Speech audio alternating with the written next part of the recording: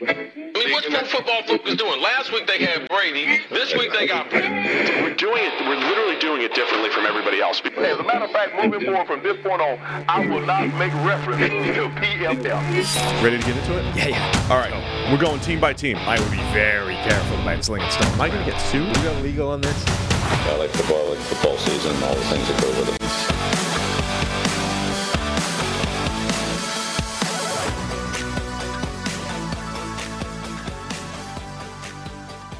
Welcome into the PFF NFL podcast. Steve Palazzolo, Sam Monson. We're live here on YouTube, 7 a.m. Monday morning, just as we will be every single week during the NFL season. It's time, man. We are back. I said it's time again.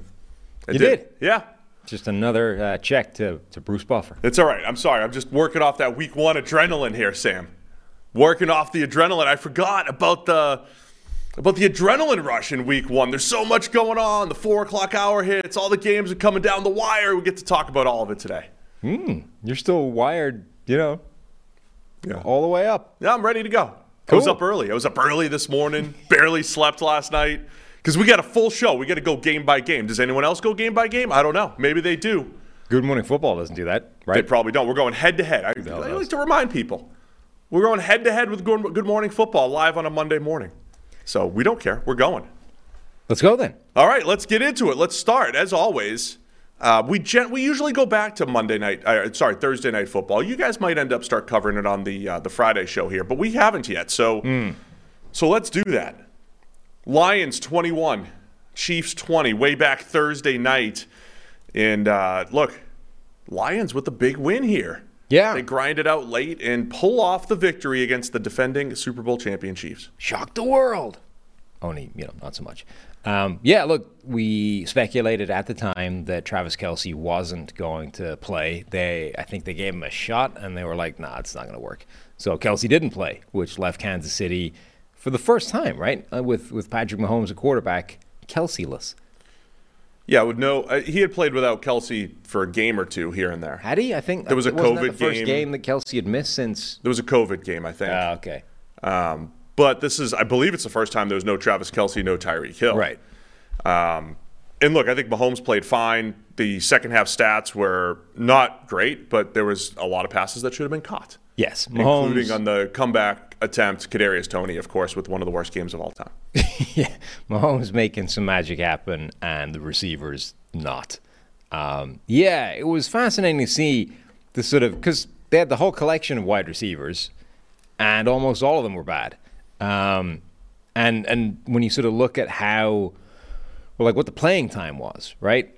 So of those receivers, Sky Moore played almost the entire game. Marquez Valdes-Scantling played almost the entire game. And then the next guys up were Richie James, Rashee Rice, Justin Watson. Kadarius Toney only played 16 snaps and somehow managed to conspire to have one of the worst receiving games of all time in that time. 2 drops, ran a wrong route. And the drops, of course, they weren't just drops. Right. They ended up in a pick six by Brian Branch. And they were also on I think it was the opening play of that comeback attempt where he's wide open in the middle of the field. And then Justin Ross with his 6 snaps. So in a funny way, that was a terrible game from Kadarius Toney, and there's nothing you can say to change that. But I'm less worried about that than the performance from Sky Moore, who played the entire game and barely saw the ball come his way ever. Right at the end, he actually had a nice catch, and then it was negated by a holding call. But the fact that he played the most of any of these receivers and basically didn't have a catch. Weren't they just running him on jet sweeps the whole time? No. He was running some routes that could have, should have gotten targeted and didn't. The fact that he never saw the ball, I think, is a much bigger problem because theoretically, he was supposed to be your high-volume guy. He was supposed to be the Juju Smith-Schuster of this offense. Juju got volume in this offense last year. Really, when you're looking at that performance, Valdes-Scantling was fine. He's the player that he normally is. You know what you're going to get from him. The player that you would want to go after from that group is, Rashee Rice might become their number one receiver very quickly simply for a lack of other options. You could tell. I mean, we talked during the preseason the way they fed Rashee Rice, liking his yak ability and everything. And he had one pass that he, a little off target that he maybe could have hauled in. But other than that, Rashee Rice was pretty solid. Something to keep an eye on going forward. He got 5 targets on 12 routes. Sky Moore ran, 31 routes and saw 3 targets. Now, there's an extra one in there on both columns for that negated play. But still, that is impressive futility in terms of running and not getting featured at all. Rashee Rice and, to be fair, Kadarius Toney were at the other end of that spectrum. Not running much, but actually featuring good in one player, bad in the other. So the Chiefs looked like, hey, same old Chiefs. They're still going to move the ball. Mahomes looked very good in the first half. A couple touchdowns in there. But in the second half, it was the Kadarius Toney drop that leads to a pick 6 by Brian Branch. And the Chiefs' defense, at the end of the day, they only allowed 14 points without Chris Jones. Now, at the same time, at the end of the game, could have used Chris Jones because the Lions had to run the clock out. They had 4 plays to run it out, and they did it. Other key plays from a Lions perspective, Dan Campbell with a fake punt on his own 17 that led to the first touchdown drive back in the first half. There was a play in the second half where he does punt on 4th and 3 from the 40. Doesn't end up coming back to bite them, but with the game on the line, 4th and 1 or 2, whatever it was, David Montgomery picks up the first down, and the Lions go home and win it. They don't put the ball back in Mahomes' hands for the comeback attempt. A lot of people asking about the Jahmyr Gibbs usage. We asked a lot of questions about how they're going to use Jahmyr Gibbs. There was some jet sweep stuff. David Montgomery got the majority of the carries there, and it felt like there was a reason. Jahmyr Gibbs had 2 really, really good runs on that sweep that they ran. The pin and pull sweep. When you put Jahmyr Gibbs in space, he looked special. He forced 6 missed tackles on just 7 carries. But there was also a play right up the middle where he kind of had a hole and danced around a little bit. It looks like the Lions don't completely trust him in the full run game just yet, and they're using him on plays that play to his strengths. End of the day, that's probably a good way to ease Jahmyr Gibbs into it. Yeah, I would have liked to have seen some more from him, particularly given how effective he looked carrying the ball in that game. Wasn't just the stuff in space and getting him, the kind of gimmick plays that we thought they were going to manufacture and force feed to him in the game. When you just handed him the ball, he looked dynamic and dangerous and capable of making some big plays. My overall takeaway from this game is the way the result ended, it means nothing. It only would have meant something, I think, if the Lions hadn't managed to win that. Kansas City was shorn of so many important players. You had to win that if you're Detroit. If you'd somehow conspired to fail to beat the Chiefs, even when they don't have Kelsey and Chris Jones, and there's a couple other guys banged up, and receivers are dropping everything Mahomes is trying to get to you, and the tackles are doing what they're doing, that would have been bad. So all you can do is get that win and then get out of there. And then nobody cares that the Chiefs were missing all those players, them talking about there being an asterisk in this win. Nobody remembers that stuff at the end of the season. There's no asterisk attached to it. It's just you had to get that win because this was a depleted Kansas City side. If you can't beat them when they're that depleted, how are you supposed to beat the best teams when they're not depleted? Yeah, I mean, if you're a Lions fan, you take the win, man. You're excited. And Dan Campbell, again, making some decisions, they ran the ball effectively at the end to secure the win. And those are the types of things that the Lions had not done for many, many years. Right. So that part was important. So I thought it was a good win by the Lions. I thought Jared Goff played solid. A lot of fun play calls from Ben Johnson and the ability to move the ball. I think if you're a Chiefs fan, you're probably going to, Mahomes was fine. He was like a magician again, avoiding sacks. Played a good game overall. Wasn't as good in the second half. Also, those weird play calls where they're running the belldozer, faking the QB sneak, running an end around to Rashee Rice. A lot of that trickeration stuff for Kansas City sometimes blows up in their face. This is one of those games where that happened. I don't think it's time to panic if you're the Chiefs, and I think you're excited if you're the Lions because you're competing with the best teams in the league, no matter who's on the field. I think the Chiefs definitely need to figure out a solution to the QB sneak that they don't want to run with Mahomes. Ever since Mahomes hurt his knee in a sneak, they don't have him under center, trying to jam himself into an A-gap, which is fair enough. But in a world now where, double cheek push is basically unstoppable, albeit somebody stopped it this week.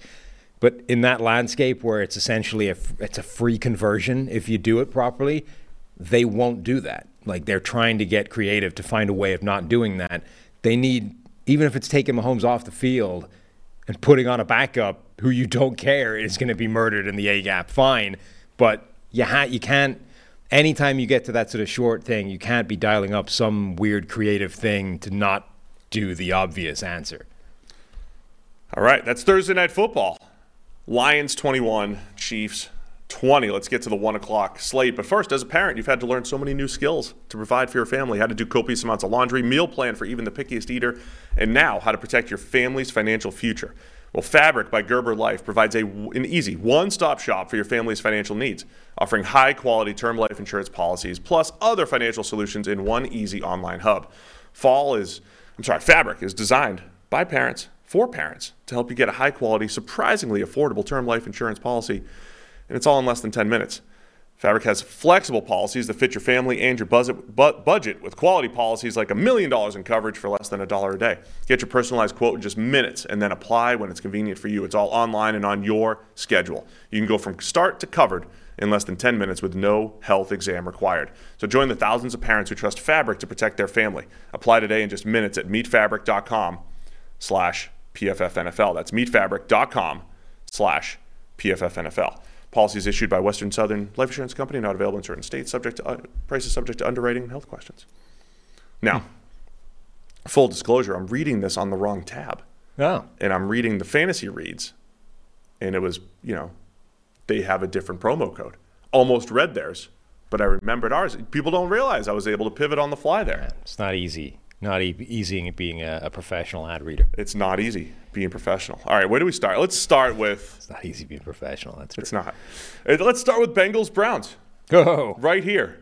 It's like it's a little tense in the booth today with a Browns fan and a Bengals fan. Happy Tyler. Happy Tyler. Tyler, our producer, and Tyler, the guy that thinks he's Tyler when we say Tyler, who's also a Browns fan. That email we got in. Oh, right. Yeah. And potential winner of the Madden codes. By the way, if you're in here right now, Tyler thinks he's going to win one of the 5 Madden codes in our Discord. So you go to the YouTube link, you get to join our Discord, and today, Monday, September 11th here, we are going to give away 5 Madden codes in our Discord. Wow. How about that? Cool. Yeah, there's a channel to drop your platform and your gaming handle, gaming tag, whatever they call that thing. The Discord, we're going to try and start integrating that into the show a little bit more. Maybe have a question of the week from the Discord, try and get the picks from people in the Discord, and we'll bring those up during the preview show as well. So there's a lot happening in there, a lot of ideas floating around. We'll try and make that as good and interactive a spot as possible going forward. So get in there. All right, Browns 24, Bengals 3. Just an absolute beatdown. It was just a low-scoring game overall. Mm-hmm. There's also rain. All right? You know what that means? Quick PSA. It's not throw it out. Just understand context. When you're like, oh, no, the sky's falling. This offense is terrible. Nobody can move the ball. Like, you just watched the game in the rain where guys couldn't catch the ball. Yep. And little hand Joe Burrow couldn't throw the ball. All right? He only has 9-inch hands. We completely missed that in our analysis. Can't believe the ball completely slipped out on one pass by Burrow. We forgot about the 9-inch hands in the rain. Wow. But, for your fantasy analysis, all of our smart EPA people, the EPA was bad. Can you adjust EPA for the rain? Can you just please add some context here before you start trashing offenses? Yeah. All right. You know how you do that? Throw it out. Just throw it out. Get rid of it. Doesn't mean anything. All right. Well, we're not going to throw this game out because a lot of interesting things happened, especially from that Browns defensive line and with the Browns running game. But Cleveland wins 24-3. Bengals offense is inept. But also the Browns defense, man. That defensive line, night and day this year compared to last year. They're moving guys around. I'll talk about that in a second. But what are your initial thoughts here on this Browns 24-3 opening day win? Yeah, I mean, obviously impressive by the Browns.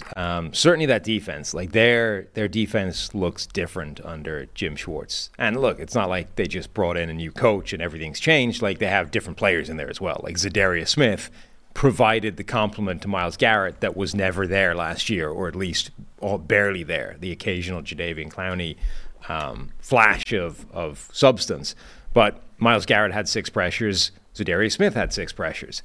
That's the kind of complement that they absolutely needed. Dalvin Tomlinson had a couple. Like they had extra players chipping in with that presence and impact up front. And that's huge because now you've got consistent pressure coming, which means the secondary, which is stuffed full of good players, and it didn't look like it last year, those guys can actually show up and perform and play at a higher level because the ball's got to come out quicker because they don't have to cover for as long.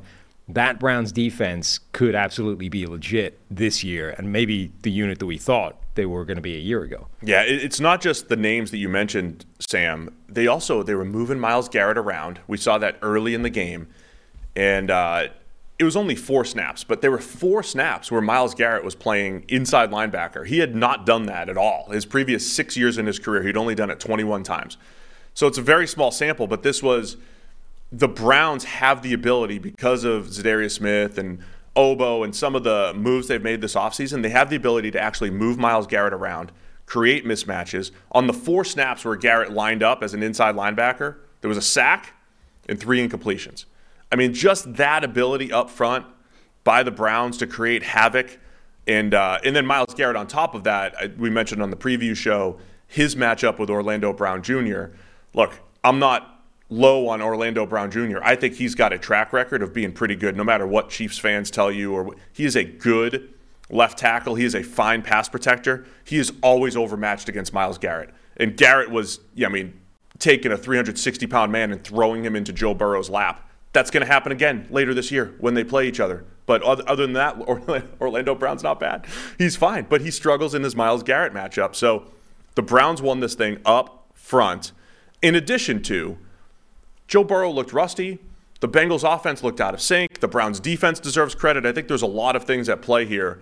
But to me, the biggest story of this game is the Browns and their defensive front, rain game or not, looking night and day different from last season. No, absolutely. I mean, even if you just look through, so Kadarius Toney, with one of the worst receiver games of all time, scored more fantasy points than T. Higgins, who had 7 targets come his way and didn't catch a single one of them. And when you go through those 7 targets, it's not like T. Higgins was out here dropping everything that came his way. He was either blanket covered or the ball was being forced out early and in not necessarily advantageous directions by that Browns pressure up front. Like, that's exactly what we're talking about. The combination of that pressure or just the good players on the back end meant that connection had nowhere to work. Like, Burrow got some passes away to T. Higgins, but could not connect, to Jamar Chase, but could not connect with T. Higgins at all during the course of the game. And it wasn't because T. Higgins just suddenly became a bad player. Browns were physical. They were making every throw difficult. And then I think from a Burrow perspective, he was clearly off yesterday. And there was a couple plays where there was just awful miscommunications. Mm-hmm. There was at least 3 miscommunications in there. There's other plays that looked like he's just working the wrong side of the field. And again, we missed some of this. He hasn't practiced, right? Burrow hasn't practiced. And the same way Deshaun Watson looked a little rusty last year, maybe not right off the bat, but just generally in the stretch run, Burrow was off. He wasn't seeing the field well. When things were uncovered, Burrow wasn't seeing it. And then when he was making the right read, Browns were covering it up pretty well, and there's nowhere to go. So I think Cleveland deserves credit, and I also think the Bengals and Burrow in that pass game, they were just off too.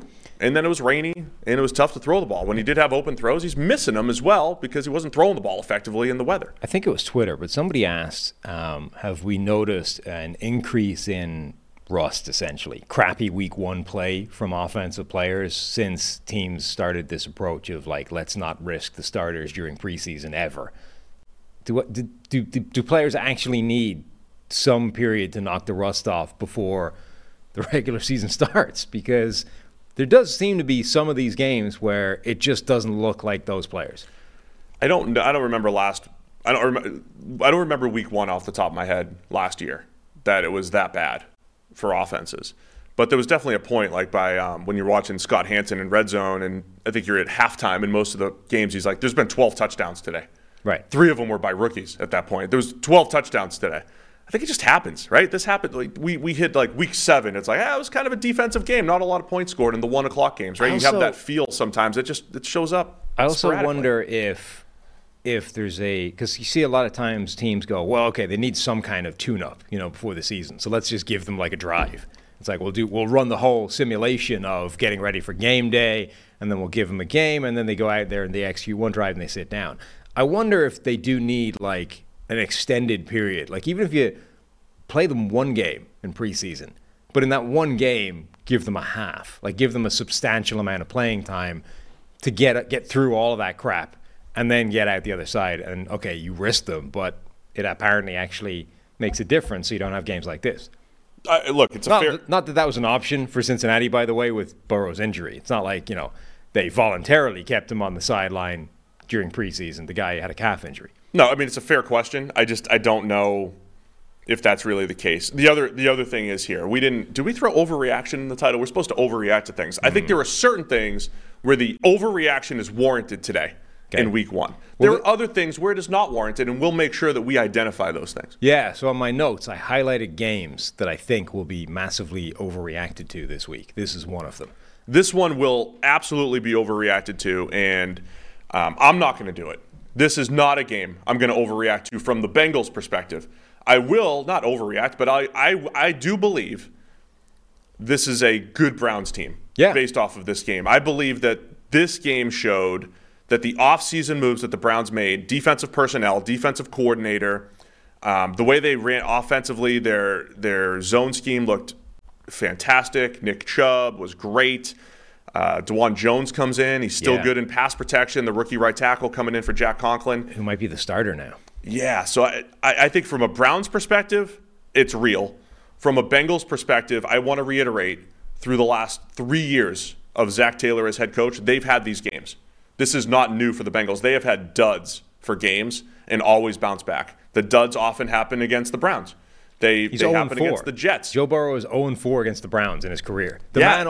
He's like a play or two away from being 4-0 against Patrick Mahomes and the Chiefs, and he's 0-4 against the Browns. Yeah, and look, last year the Bengals started 0-2. Burrow they lost to the Steelers week 1. They lost to the Cowboys. They couldn't block up front and the whole thing, and the Bengals bounced back. I'm not saying it's happening next week against the Ravens, but the Bengals are going to bounce back, and they're going to be fine. So I'm not overreacting from a Cincinnati perspective, and I'll react appropriately for the Browns and give them credit and say they are a team that people need to be looking at. Yeah, no, that part I think is definitely real. Like I've been talking up Myles Garrett as a Defensive Player of the Year candidate now, as has been the case in the last few years. That's going to be a pretty tough race to win. I mean, Aaron Donald looked like Aaron Donald again this week 1. Micah Parsons last night absolutely annihilated the New York Giants offense. There are going to be a lot of guys. TJ Watt was dominant.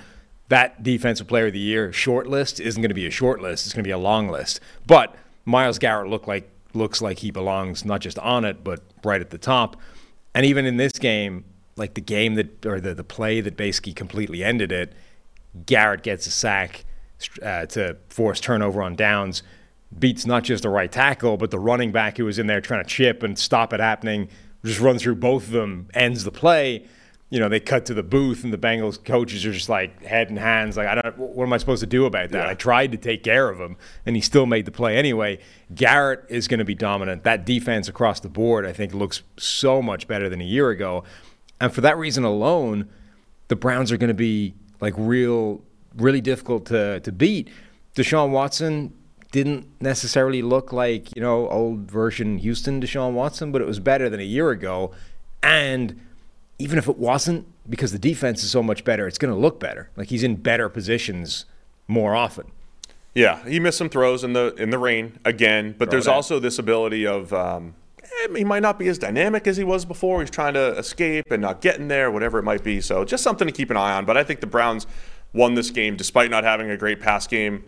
They win the weather game, but they won the battle up front. But the last thing to mention is let's just spend a little second talking about that DeJuan Jones thing, because I think I called this but never put a week on it. Like at some point Jack Conklin was probably going to get hurt, because he does, and having DeJuan Jones there to potentially step in as what looks like a perfectly good caliber starting right tackle. Now look, it's his one game, less than one game plus preseason, but they gave him an insane volume of work in the preseason. Like he played the entirety of the Hall of Fame game, and then they kept playing him. He played, I think, more snaps than anybody else in the NFL over the course of preseason. They were giving him work, and he looked good doing it. He gave up, I think, like a pressure over the course of preseason. Don't think he gave up a pressure at all against the Bengals yesterday. DeJuan Jones in the 4th round might be not just, I mean, he might be the start. They might not get the job back to Jack Conklin. Like, this might be DeJuan Jones' job now going forward. I fired through some of his plays. He's not as good as Jack Conklin right now. No. He's not even close. But he's comparable in pass protection. His grading profile coming out of this game is going to look similar to the preseason, where DeJuan Jones is excellent in pass protection. The run game, though, he's not always blocking the right guy. He's not quick for their zone scheme. So they got to find a way. Like, DeJuan Jones was not good in the run game. He doesn't get to certain blocks. So they have to find a way to work around that as far as the run game goes. But in pass protection, DeJuan Jones is fine and is very impressive for a rookie. There's a lot of these players, when you see guys like him, and let's face it, there aren't that many guys like him, but when you start thinking of like massive offensive tackles, you generally assume they're better in the run game than in pass protection. It's actually often the exact opposite because there's a lot of run blocks in today's football that require like stupid levels of quickness and athleticism to get out and get in position to make. Plus, the assignments are actually complicated sometimes. But from pass protection, it's A, relatively simple, like the movements are all the same, and B, when you're that freaking huge, you can win ugly a lot easier. Like, you can be in trouble but still be able to just muscle, or because of your size, the guy can't get all the way around you anyway, and you just about hang in. And I think DeJuan Jones is really good at being able to do that. Like, he's such a problem to get around, through, or over that he's going to win a ton of reps, where if it was the run game, it would be screwed up, right? Like, the play wouldn't work because he's losing just enough that the gap would be broken. But in pass protection, he's hanging on enough for it to function. All right, Jaguars 31, the Colts 21. Jags pull it off late, 14 points in the 4th quarter. They made it close with that, not fluky, but DeForest Buckner with an excellent win, forces the fumble. I mean, that was kind of fluky, that play. Well, the play itself was great, the forced fumble by DeForest Buckner. Not Buckner's part of it. Yeah. The second part. Yeah, the fact that the ball laid on the turf and nobody picked it up. No, it did pick it up. So I think it was Tank Bigsby, who, by the way, had a weird game. Tank Bigsby, I think, had 2 plays that were like horrific turnovers, and then had one nice play later on to sort of fix it a little bit. So DeForest Buckner breaks through the line, forces a fumble, ball comes out. Bigsby just walks over to it, picks it up, and just stands there like, play's done. I just picked the ball up, waiting for, like, whistles, blah, blah. They let it play on. The guy just runs up behind him, punches it out again, and Buckner dives in the ball, picks it up, scoops, and scores. Now, I think they reviewed it. They had to review it, scoring play. I feel like when a guy picks the ball up and just stands there looking gormlessly that, like, the play's over, then that has to be giving yourself up, I would say.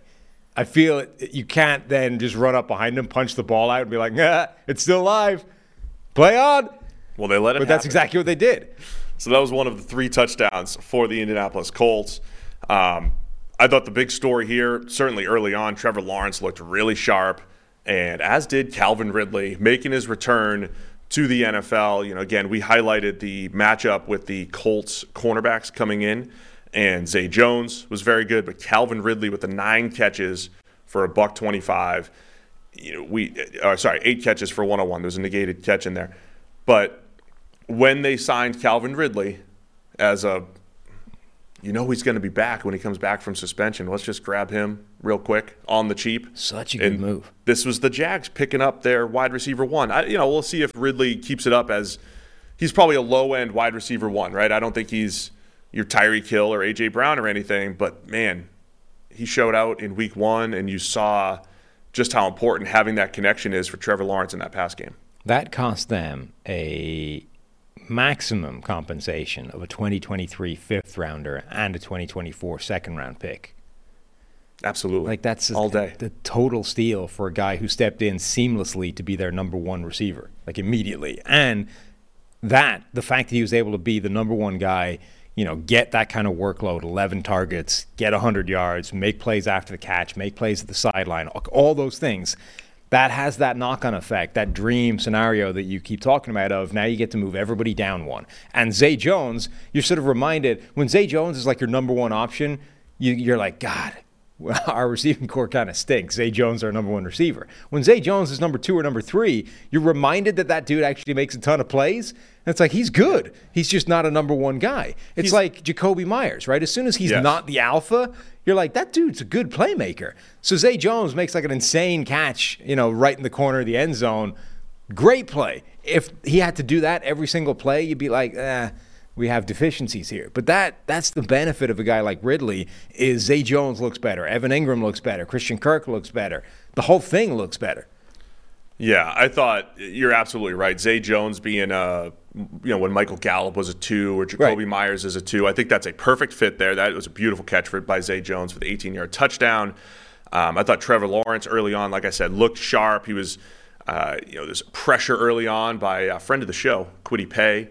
Trevor Lawrence rolls right out, to his left. Dude throws to his left extremely well.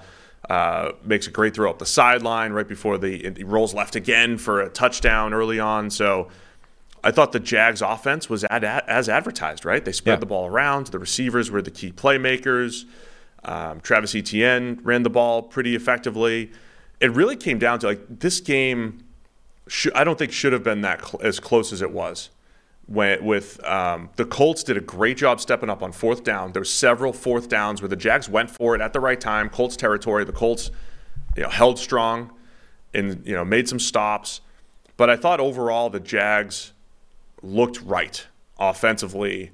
And it really came down to some 4th down stuff, the DeForest Buckner play that kind of kept the Colts in it. There's a couple of turnovers, including, a touchdown with that Buckner one. Like the 2 plays off Bigsby were ridiculous. I just checked. He's going to have a grade. He's going to have a bad grade.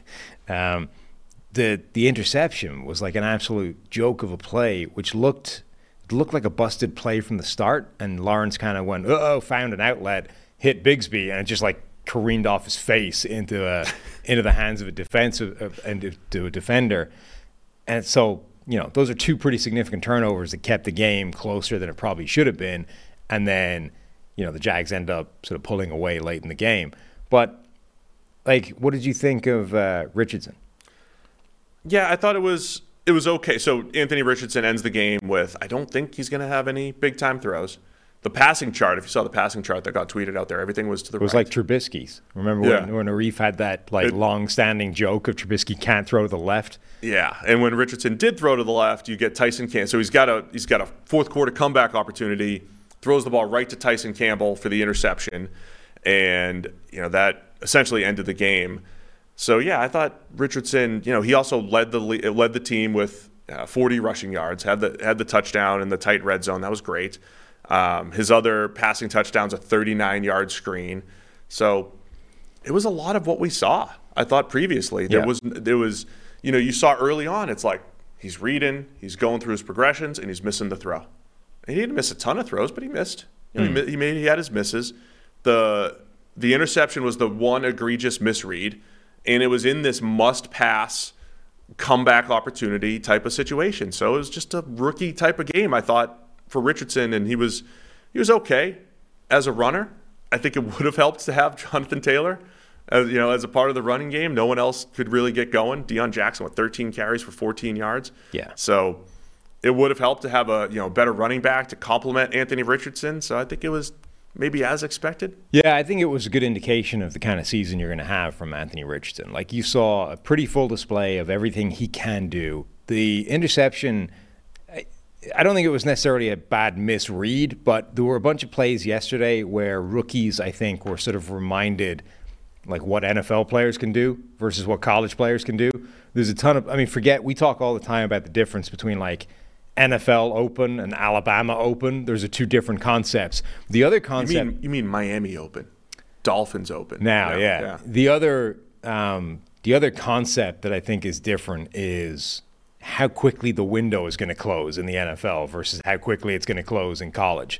There's a ton of plays where you can put the ball into an ocean of space in college, perfectly content with the idea that not a single defender is going to make an impact on that throw.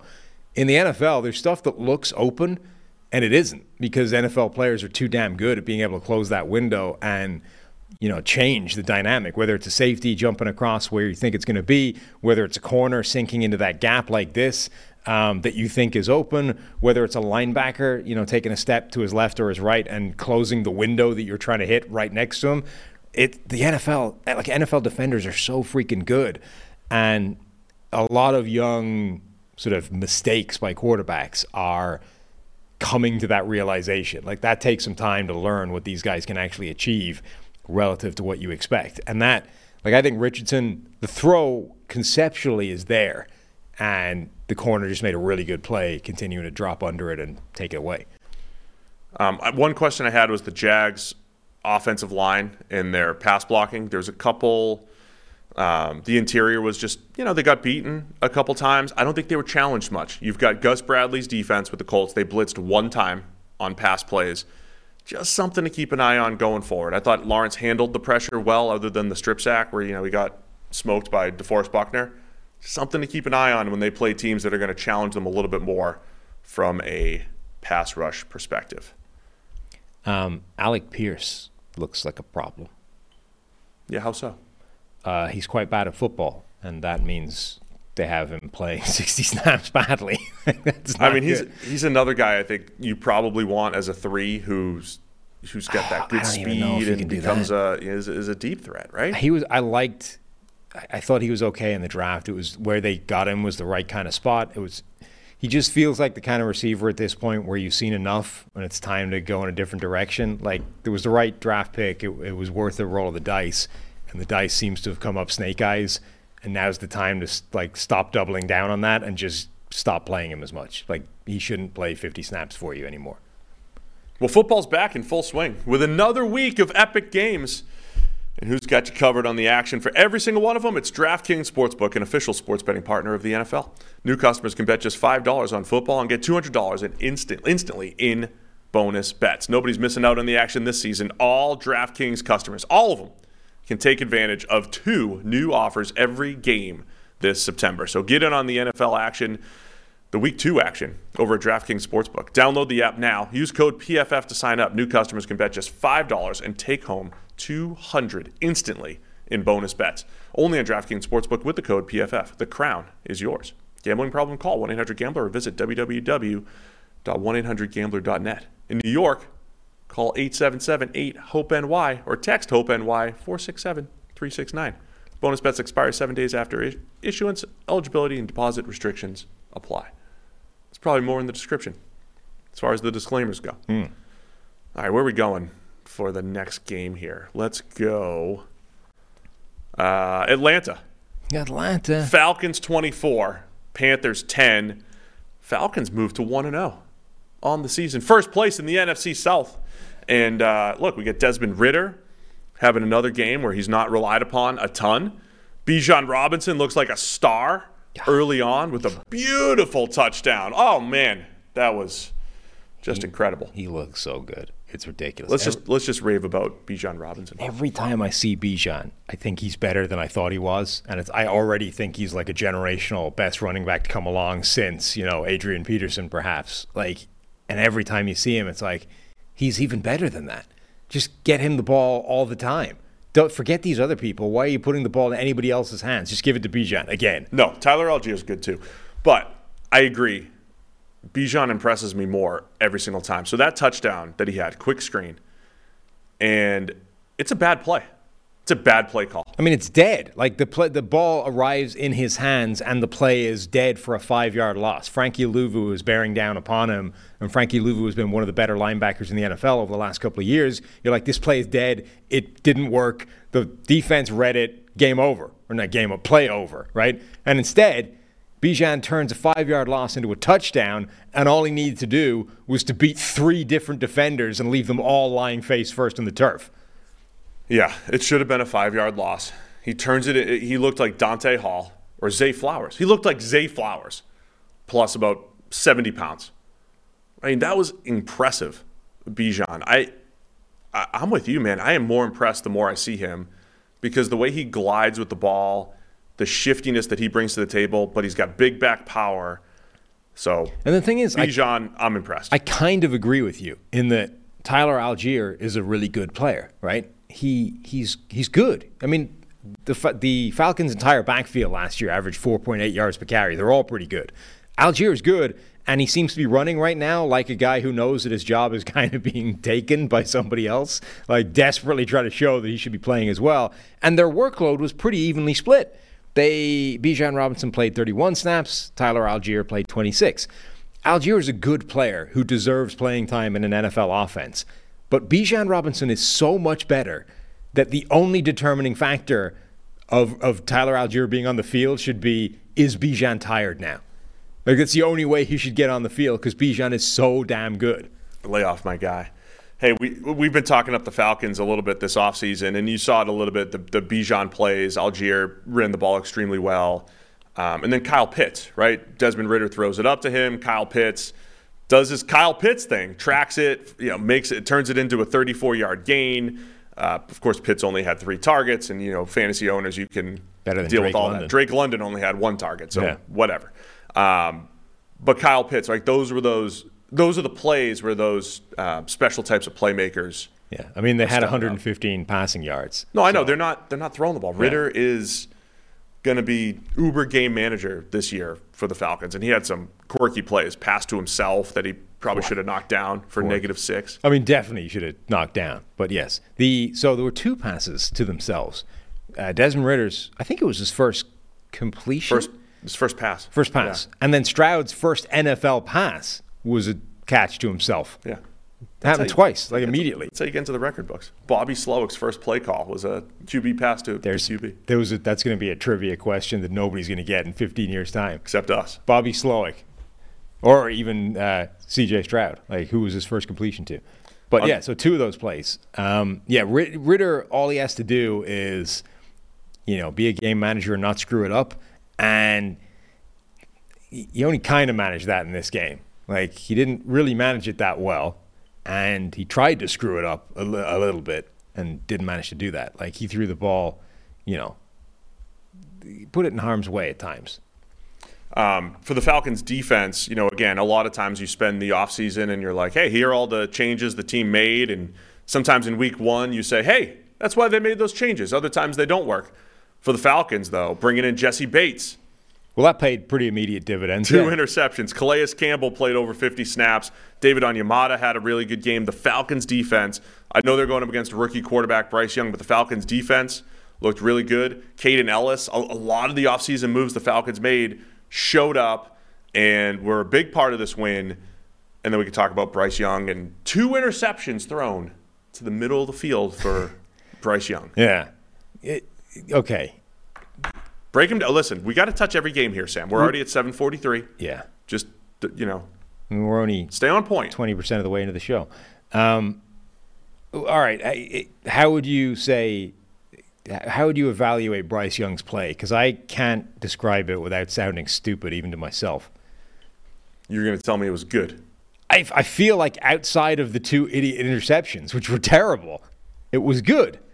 But that's a pretty big asterisk, right? See, I think particularly for a guy that only completed yards for 146 yards, 20 passes. I think you need to think of him as QB9 and not Bryce Young. Because if this was Sam Darnold making those throws, you'd be like, Sam Darnold. Of course they were he made terrible those interceptions, both of them. They were bad. They were bad. But outside of it was he played well and then threw a ridiculous interception, and then played well and then threw a ridiculous interception, and then played well again.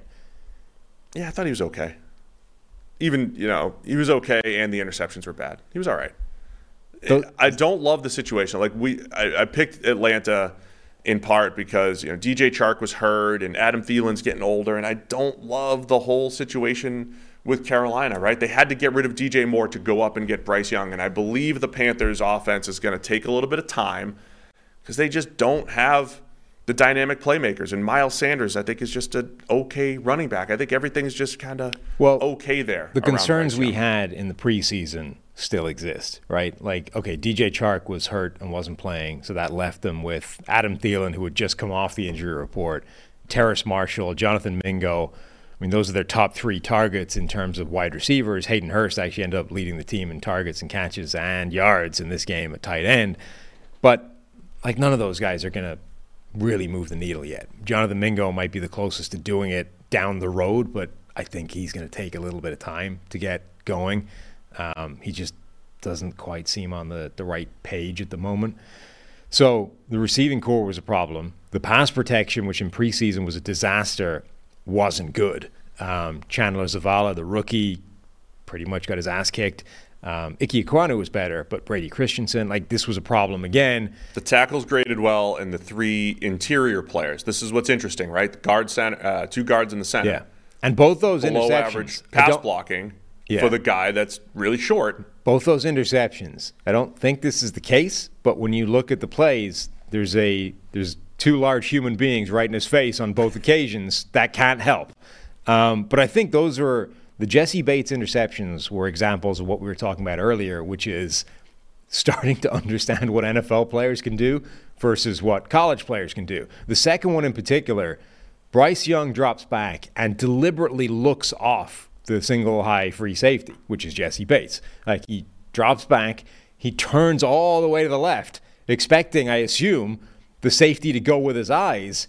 Bates never moves, not buying it. I know you're not going there. I'm not even moving in that direction. And then Young just snaps back, fires at the dig that he wants to hit on the backside, and Jesse Bates is like, sweet. Yoink, just jumps in front of it. Like the first one, I think you can make a case that he never saw him. But the second one, he knew he was there and tried to move him, and Bates just never bit. And that's, again, like there's a learning curve you're going to have to go through when you understand what NFL defenders are, A, capable of, and B, like what they know.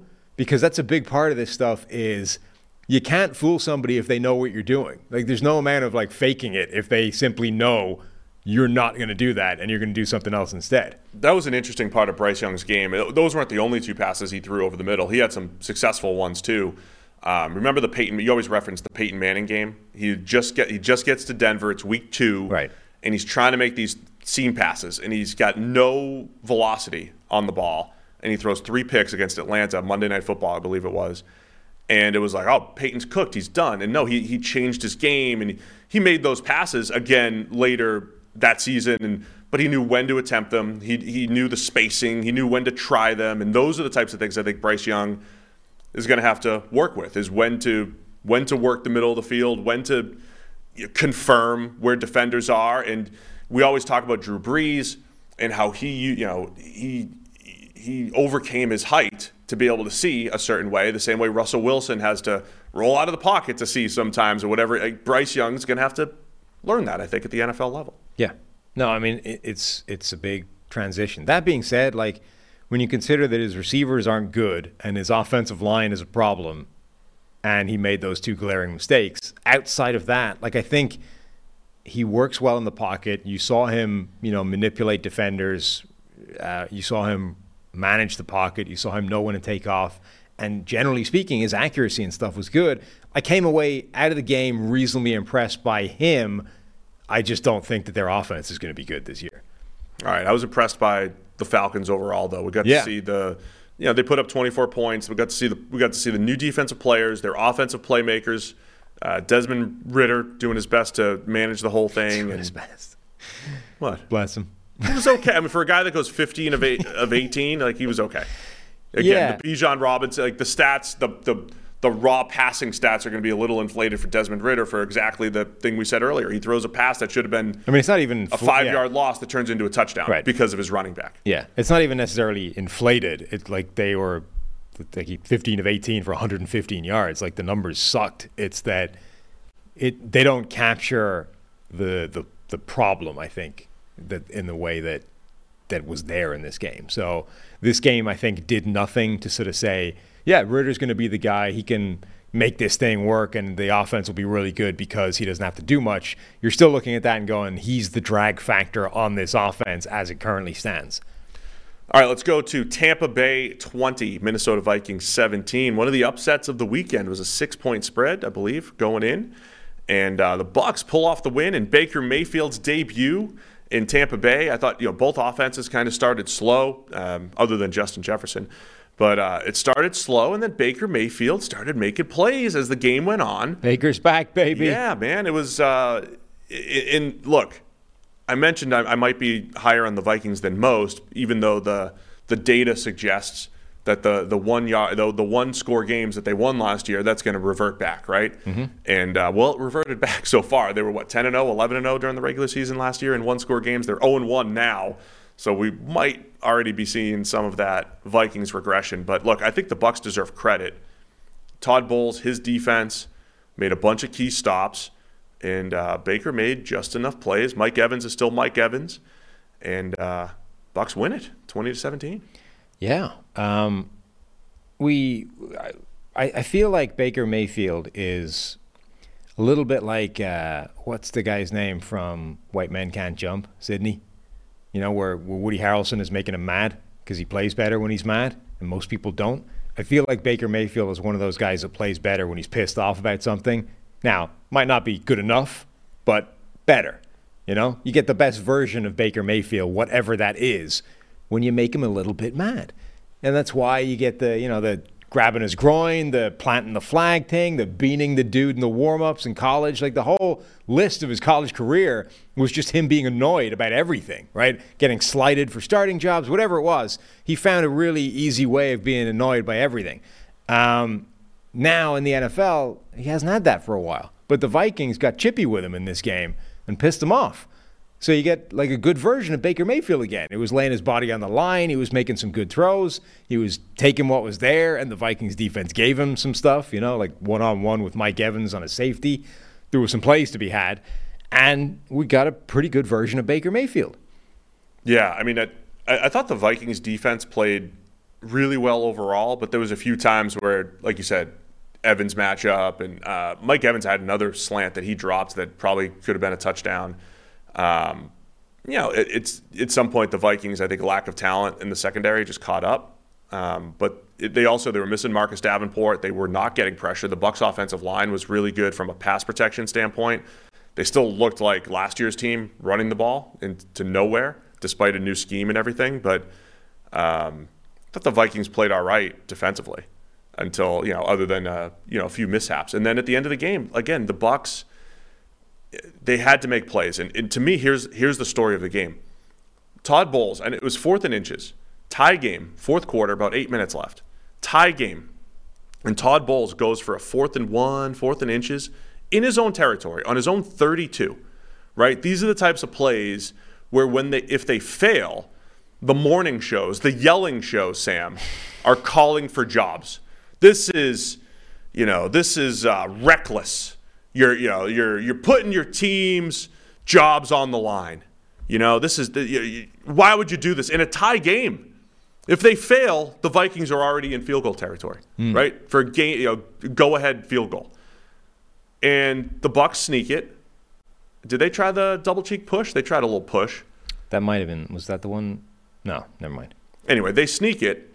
They get it. And that becomes the drive that leads to a 57-yard field goal. By the way, the Bucs hitting a 57-yard field goal didn't always happen previously. No. They've had kicking issues for the last 30 years. So that was the move. That was the play, right? And when we talk about the analytics and going forward and all that stuff, just ask it for the same energy when it works. Like, that was literally the call that won the game for the Bucs. Going for it on your own 32. The thing, we've seen way more of this the last few years. But 10 years ago, you never saw this. Way more of this the last couple of years. But that was the call. And Todd Bowles last year, very conservative. Remember, he was punting the ball away down 2 scores with 7 minutes left in the game, right? Same situation last year. Same amount of time left against the Saints, and they were punting down 2 scores. Not tied. Down 2 scores. They still ended up winning the game. But those types of things happened last year with Todd Bowles. This year, he goes for it, and that was the win. That was the reason the Bucs won, because Todd Bowles was aggressive in his own territory, and that led to the game-winning field goal. Yeah. No, I mean, this was a good Tampa Bay performance overall. They I think, surprised Minnesota, and the Vikings. Like, Justin Jefferson was his usual uncoverable self. He had 150 yards over the course of the game. Now, most of that came in the first half, and then it kind of disappeared. I thought Jordan Addison made a few plays, enough to show that he can be a really nice complement. Alexander Mattison was fine. Like, the offense was okay. It just kept conspiring to screw it up. Weird red zone interception. Christian Izien, the rookie slot corner for the Bucs with just kind of rips it away for a pick. So those types of things, right? Red zone pick. I think Cousins forced it a little bit. Overall, I thought Cousins played pretty well, though. And I want to give credit where credit's due to Devin White as well. Devin White had the game that people thought he had. I think people started to catch on to Devin White might not be as good as the hype last year. But when Devin White was getting the hype, this was the type of game that people thought he had every single week. Flying around the field, making plays as a pass rusher, which he's always been good at, tracking down ball carriers, the lateral range, and all of it. Devin White was fantastic, and he's over here fighting for a contract. It's one game. But remember, last year, Tremaine Edmonds kind of had that huge year leading into the contract year. We'll see if Devin White can keep it up, but he looked really good in this game. Yeah, no, Devin White played fantastically. I thought Antoine Winfield Jr. had some really impressive plays, important plays. And yeah, they made enough to keep ahead of the Vikings. At the end of the day, Baker still averaged about 5 yards per attempt. It was not a great offensive performance by the Bucs, especially early on, but they made a few plays down the stretch. And again, Todd Bowles he's got a good, solid defense. This is a good, solid defense. Todd Bowles is a good defensive coach. If you add in a little bit more aggressiveness, a little more underdog mentality for a team that is going to be an underdog in a lot of their games with the Bucs, I think they're going to be a little bit tougher maybe than we thought this season. No, they played well, and they still sort of needed some, knife edge plays at the end to keep ahead and not give Minnesota a chance to come back and win it. Like Chris Godwin had an amazing catch on the sideline. Baker Mayfield had to launch himself into some contact to pick up the first down. It was still really close, but they did shock Minnesota. Like the Vikings, I don't think were expecting that. All right, let's go. Baltimore Ravens 25, Houston Texans 9. This game wasn't all that close. Lamar Jackson had a few bad fumbles in there. I thought that kept it close. Zay Flowers with a nice game for the Ravens. He did look – we've talked a lot about Zay Flowers on the show. He looked dynamic, man. He looked really good with the ball in his hands, and they got the ball into his hands. He had 10 targets, and Lamar only had 22 attempts. He's their number one receiver. He really is. They're feeding him. It was mostly good for Zay Flowers. Really impressive debut for him. C.J. Stroud on the other side, I thought, looked like a rookie. Sacked 5 times, dropped back over 50 times. What were your thoughts on this Ravens 25-9 win here? Yeah, so, Zay Flowers and OBJ were the two primary receivers. Those guys both played about the same and played a ton. They were the guys that were out there pretty much the entire time. And then there was a gap down to Rashad Bateman and Nelson Aguilar. Like, Bateman wasn't just 3 in that trio, he was 3/4. Like it was actually, he was closer to Aguilar than he was either Zay Flowers or OBJ. So, and then of the two, of OBJ and Zay Flowers, Flowers had a dramatically larger workload in terms of targets. Like OBJ had 3 targets, Zay Flowers had 10. So, yeah, I'm that's one of those ones where we're week 1, it's all about, do you stick with your priors or do you say after 1 week everything you thought was wrong?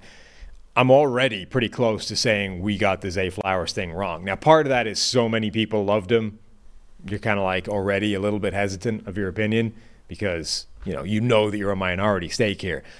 But he looks dynamic. The stuff that he was good at plays, and they found a way to make it a heavy workload thing, which was my biggest concern coming out. It's like, that's great, but Dante Hall could do that stuff as well, and the NFL couldn't really figure out how to make use of that. Now, that was a different time, but the Ravens have already figured out how to make that a high-volume approach and sort of lead the line in this passing game. If that's a consistent thing, his movement is different. It's not Tyreek Hill, but it's like in the same vein of he operates at a different plane of quickness and speed to other people. That plays. The question was, is that enough? And so far, it has been. Yeah, let's also not go too far, right? We're talking 9 catches, 8.7 per catch. He's definitely catching a lot of short passes and creating after the catch. The Zay Flowers concerns, remember we said if he goes to Kansas City, right, with how often they put him in space, he's going to cook. Well, the Ravens are doing that early on. I think the Zay Flowers concerns are always going to be downfield. And while he had a few spectacular catches at Boston College, there was other times he was just out physical. So let's see, how that evolves. But right now, really nice start for Zay Flowers and the Ravens. Lamar Jackson, like I said, 2 fumbles and a bad interception. Bad interception, yeah. That kind of kept Houston close. I thought Lamar was just okay as a passer. Gets sacked 4 times. I don't think it wasn't a crisp offensive performance, I don't think, across the board for the Ravens. Other thing to note, unfortunately, J.K. Dobbins, awesome touchdown, leaps into the end zone, and then he's out for the season now with a torn Achilles. The Ravens also have Marcus Williams, I believe, out for the season at free safety. And it was Tyler Linderbaum and Ronnie Stanley both leaving with injuries. That's going to be the story of the game for Baltimore. They were a 10-point favorite. They win against Houston, but they get the Bengals next week. Yeah. A mad Bengals team, coming to Cincinnati, and it's going to be tough with those injuries.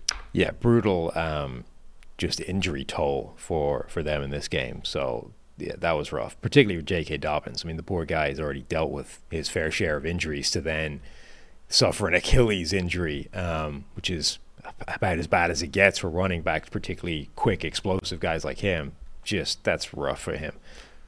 How about the other side? Texans offense, C.J. Stroud, as I mentioned, sacked a ton.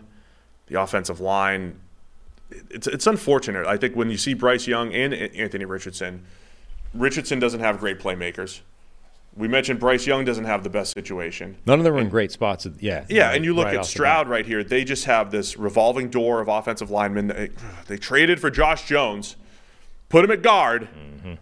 You got a 28 pass blocking grade for Josh Jones at guard, where he's already been a good tackle. The right tackle situation, now George Fant gets hurt. The problem, I don't even know if he's a right tackle. I think he's a left tackle. Who came in for Fant? Because he was getting absolutely whooped every single snap. I mean, C.J. Stroud's still not seeing it quickly enough, and that's a part of it. There was also a lot of plays. You've coined the phrase that nobody actually understands, but Christian Ponder syndrome. Yeah, where he thinks he can outrun. Like there's a lot of plays where C.J. Stroud's trying to outrun defenders. He can't do it. People probably understood it more when Christian Ponder was in the league. Yeah, it makes less sense now.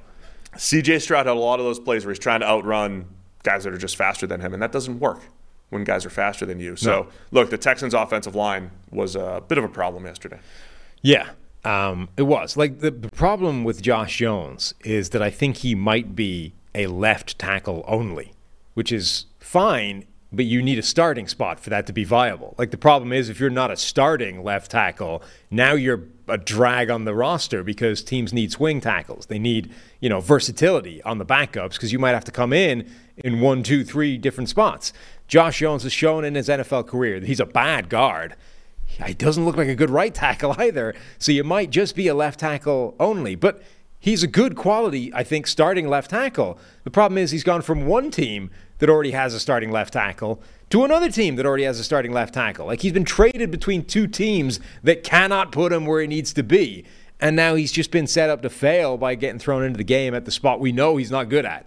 So I feel for him. He's still probably their best option at guard, but I'm saying we just think right. Josh But all Jones that means is he's going to play a season looking like crap playing at guard, which is unfortunate for a guy who could be looking good at left tackle if they didn't already have, like, Houston's best player, arguably, is their left tackle, and they traded for a guy who needs to be playing that spot in order for him to look good.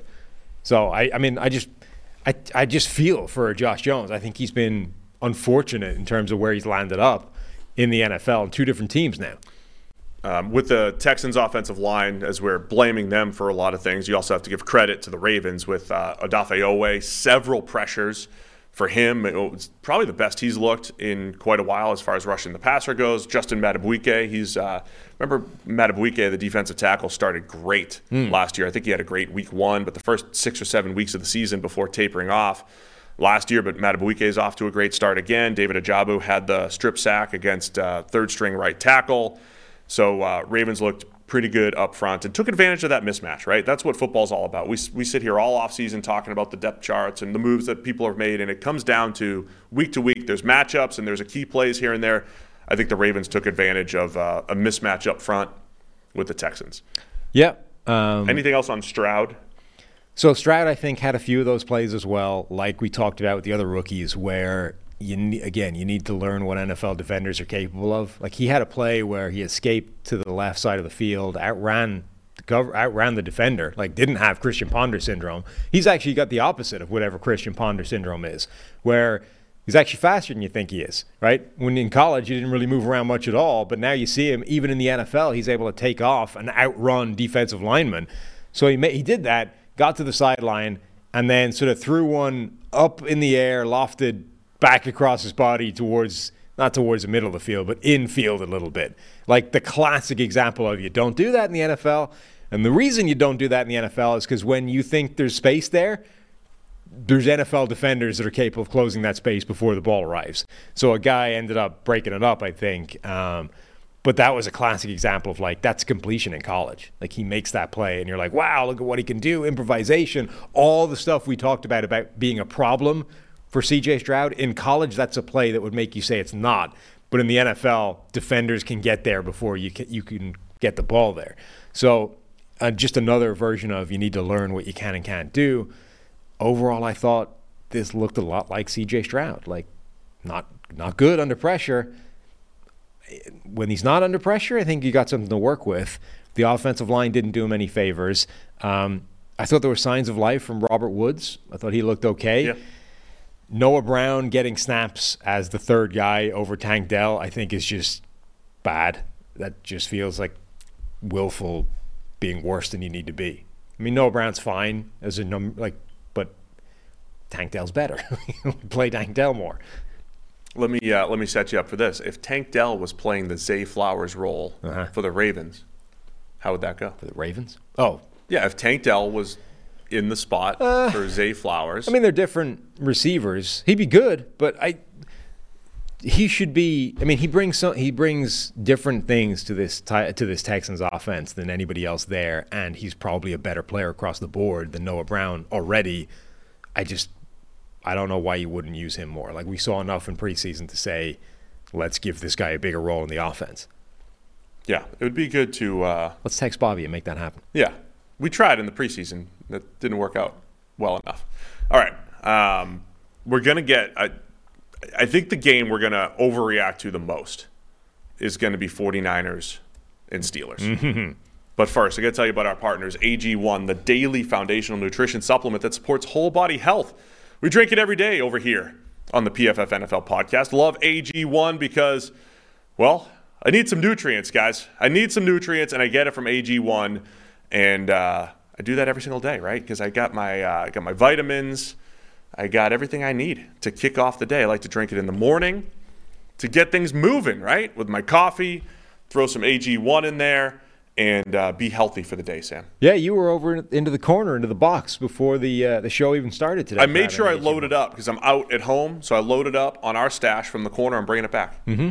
Yeah, before we're pre-7 a.m. and you're already diving into the AG1 box to get it cranking. How else can I get through a 2.5-hour show without the nutrients I get from AG1? All great athletes have one thing in common. I don't remember being a great athlete, but I was once one relative to other humans. But we all took care of our bodies as great athletes, Sam, and a huge part of that is optimizing your whole body health. A lot of athletes drink AG1, so it's good enough for me. Micro habit that turns into macro benefits, man. Less than $3 a day, AG1. Gotta love it. Cost is perfect, and you get the results. So if a comprehensive solution is what you need from your supplement routine, then try AG1 and get a free 1-year supply of vitamin D and 5 free AG1 travel packs with your first purchase. You go to drinkag1.com/PFF.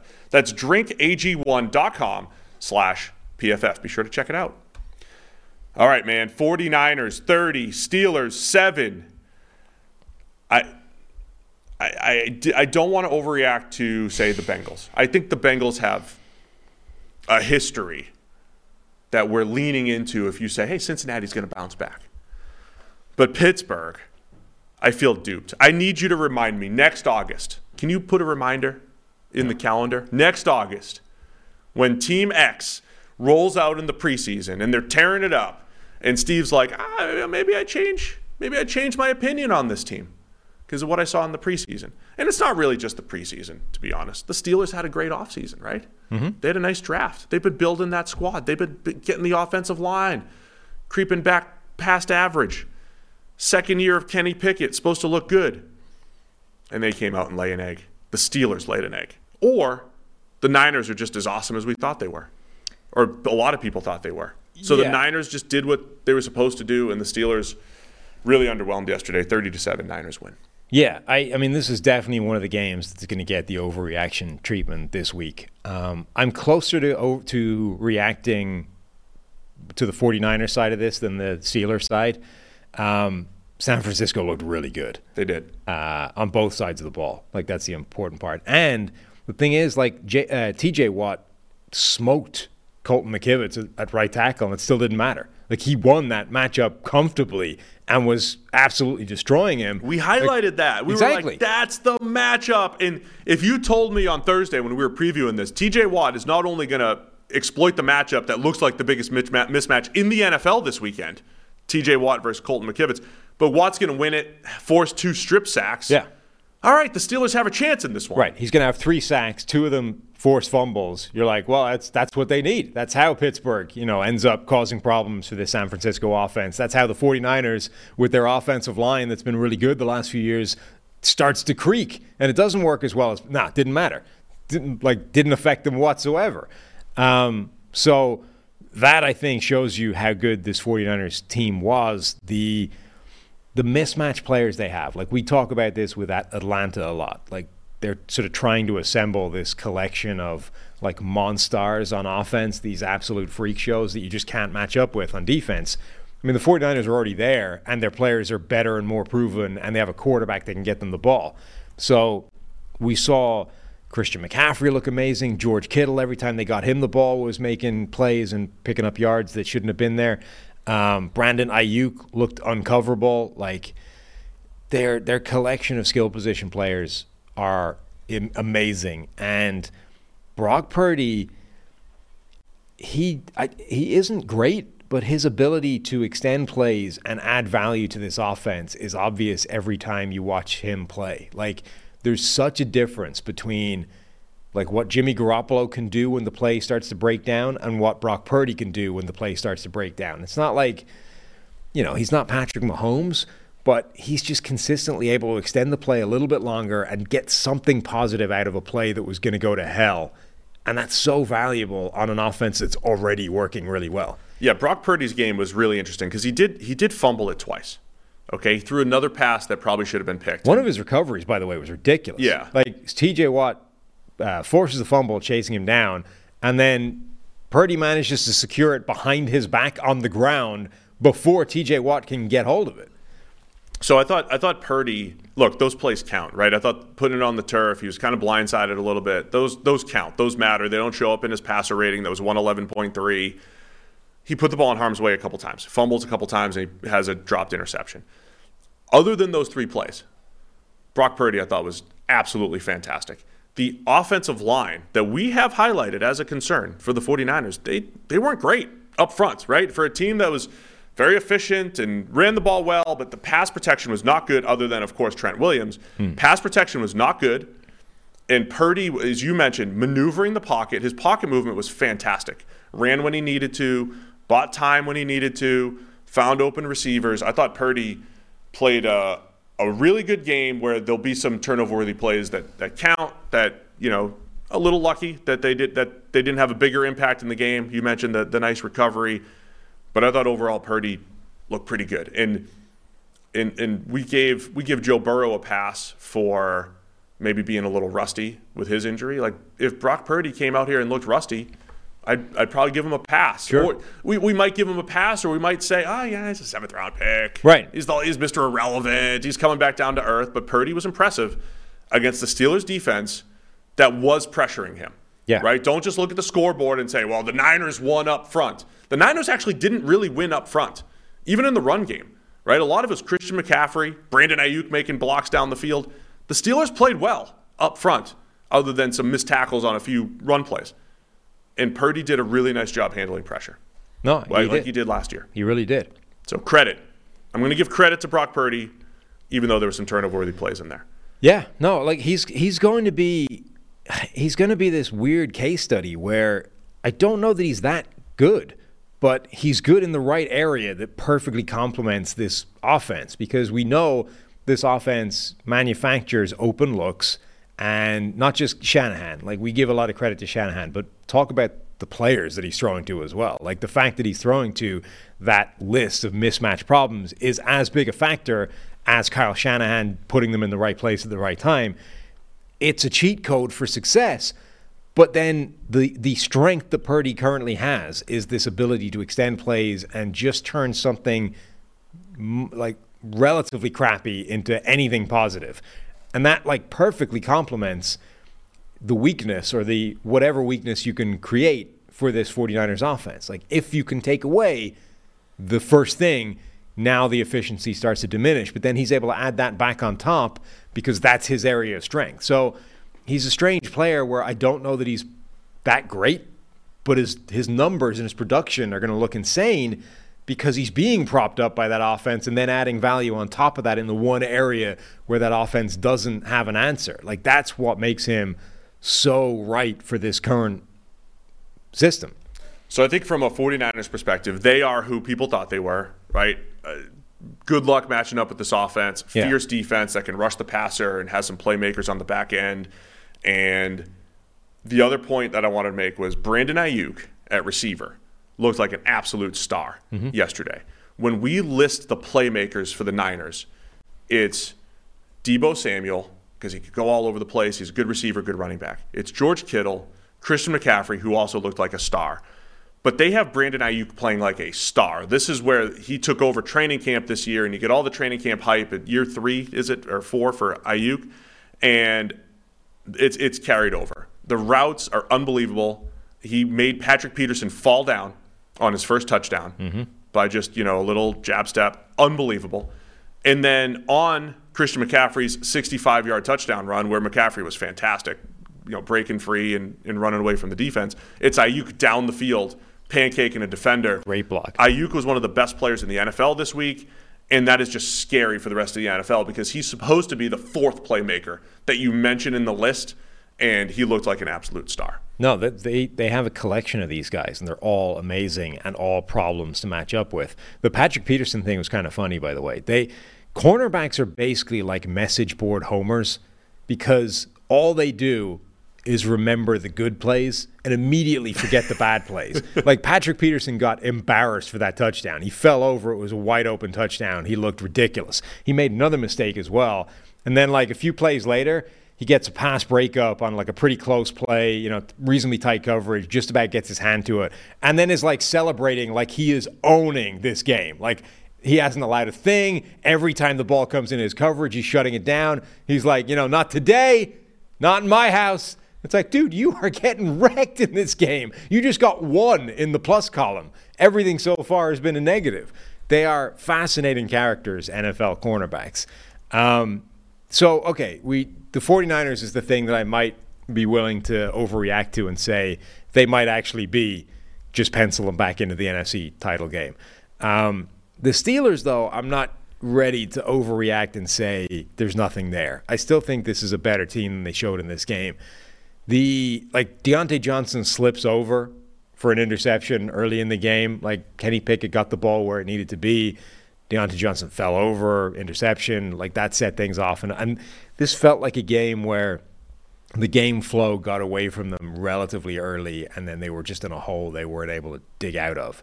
But I do think that this offense can function a lot better than it did a year ago. Yeah, I didn't think Kenny Pickett looked sharp at all. And also, by the way, like, Dan Moore Jr. got wrecked at left tackle. We talked going into this game about how the interesting thing is they haven't put rookie Broderick Jones in there. They've left Dan Moore out there. Like, that's an obvious change for one of their biggest problems. Like, Drake Jackson was destroying Dan Moore Jr. at times at that spot. Okay, I've got a solution for you if you're interested. How about the first-round pick you have sitting on the bench? Yeah. I thought Pickett was bad in this game. Accuracy was all over the place. His first interception, he actually comes off a pretty open read, I thought. He's looking at the right, his eyes are in the right area, and then he comes off that and just throws a jump ball into coverage. I thought he was just missing throws and not seeing it and looked fidgety, and look, I think if you're identifying the difference in what Kenny Pickett and Brock Purdy did yesterday, I was trying to defend Pickett throughout the whole offseason. That he's in the rough system and he played pretty well last year and he didn't have the same benefits of a Brock Purdy. But when you saw those guys under pressure yesterday, or just the comfort in the pocket, I thought Brock Purdy night and day better than Kenny Pickett. So I thought Pickett was part of our hype, right? We saw him in the preseason, and we see the training camp buzz, and he's throwing the ball up to George Pickens, who also had a ridiculous catch on an incompletion on the sideline, which is fun, but incomplete.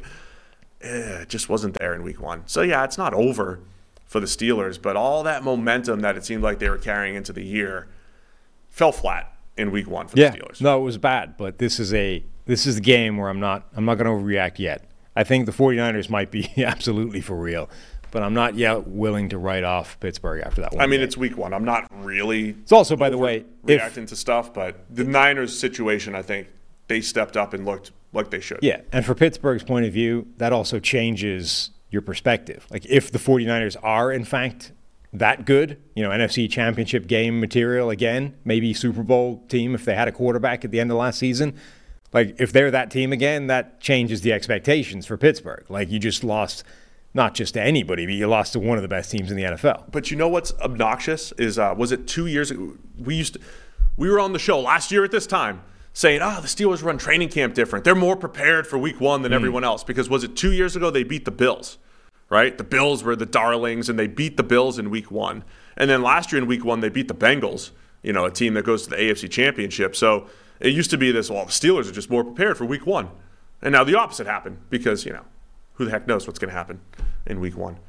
All right, Commanders 20, Cardinals 16. We'll roll through this quickly. No offense to Commanders fans.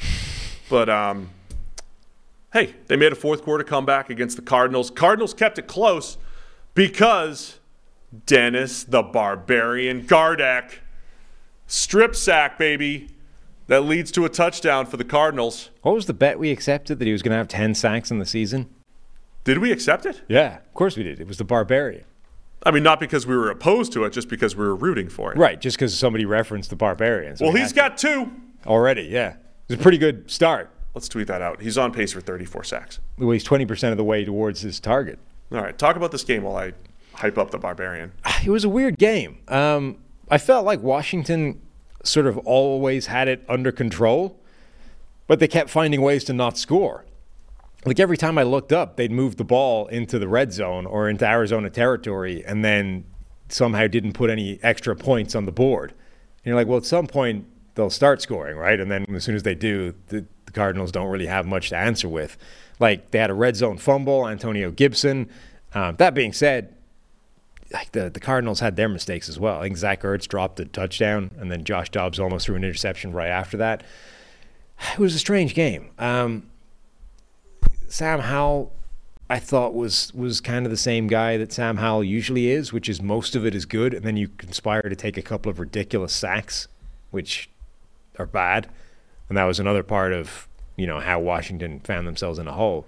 But, I mean, overall, I think this game went more or less the way it should do. It just, Washington made it harder than it should have been. Yeah, I think one of the things we underrate, and we'll get to it with the Rams game, the on-paper roster doesn't look great for the Cardinals, but they played hard and they kept it close. I think the Cardinals are just going to be overwhelmed in most of their matchups. And as we mentioned on the preview show, the fact that the Commanders were favored by 7 when they have a quarterback making his second start in the NFL. Second start for Sam Howell. And as you mentioned, there's some good, there's some bad, sacked 6 times, including when the Barbarian gets in there and he just, he's trying to avoid it and he's trying to do too much and he puts the ball on the turf, right? You just can't make those plays.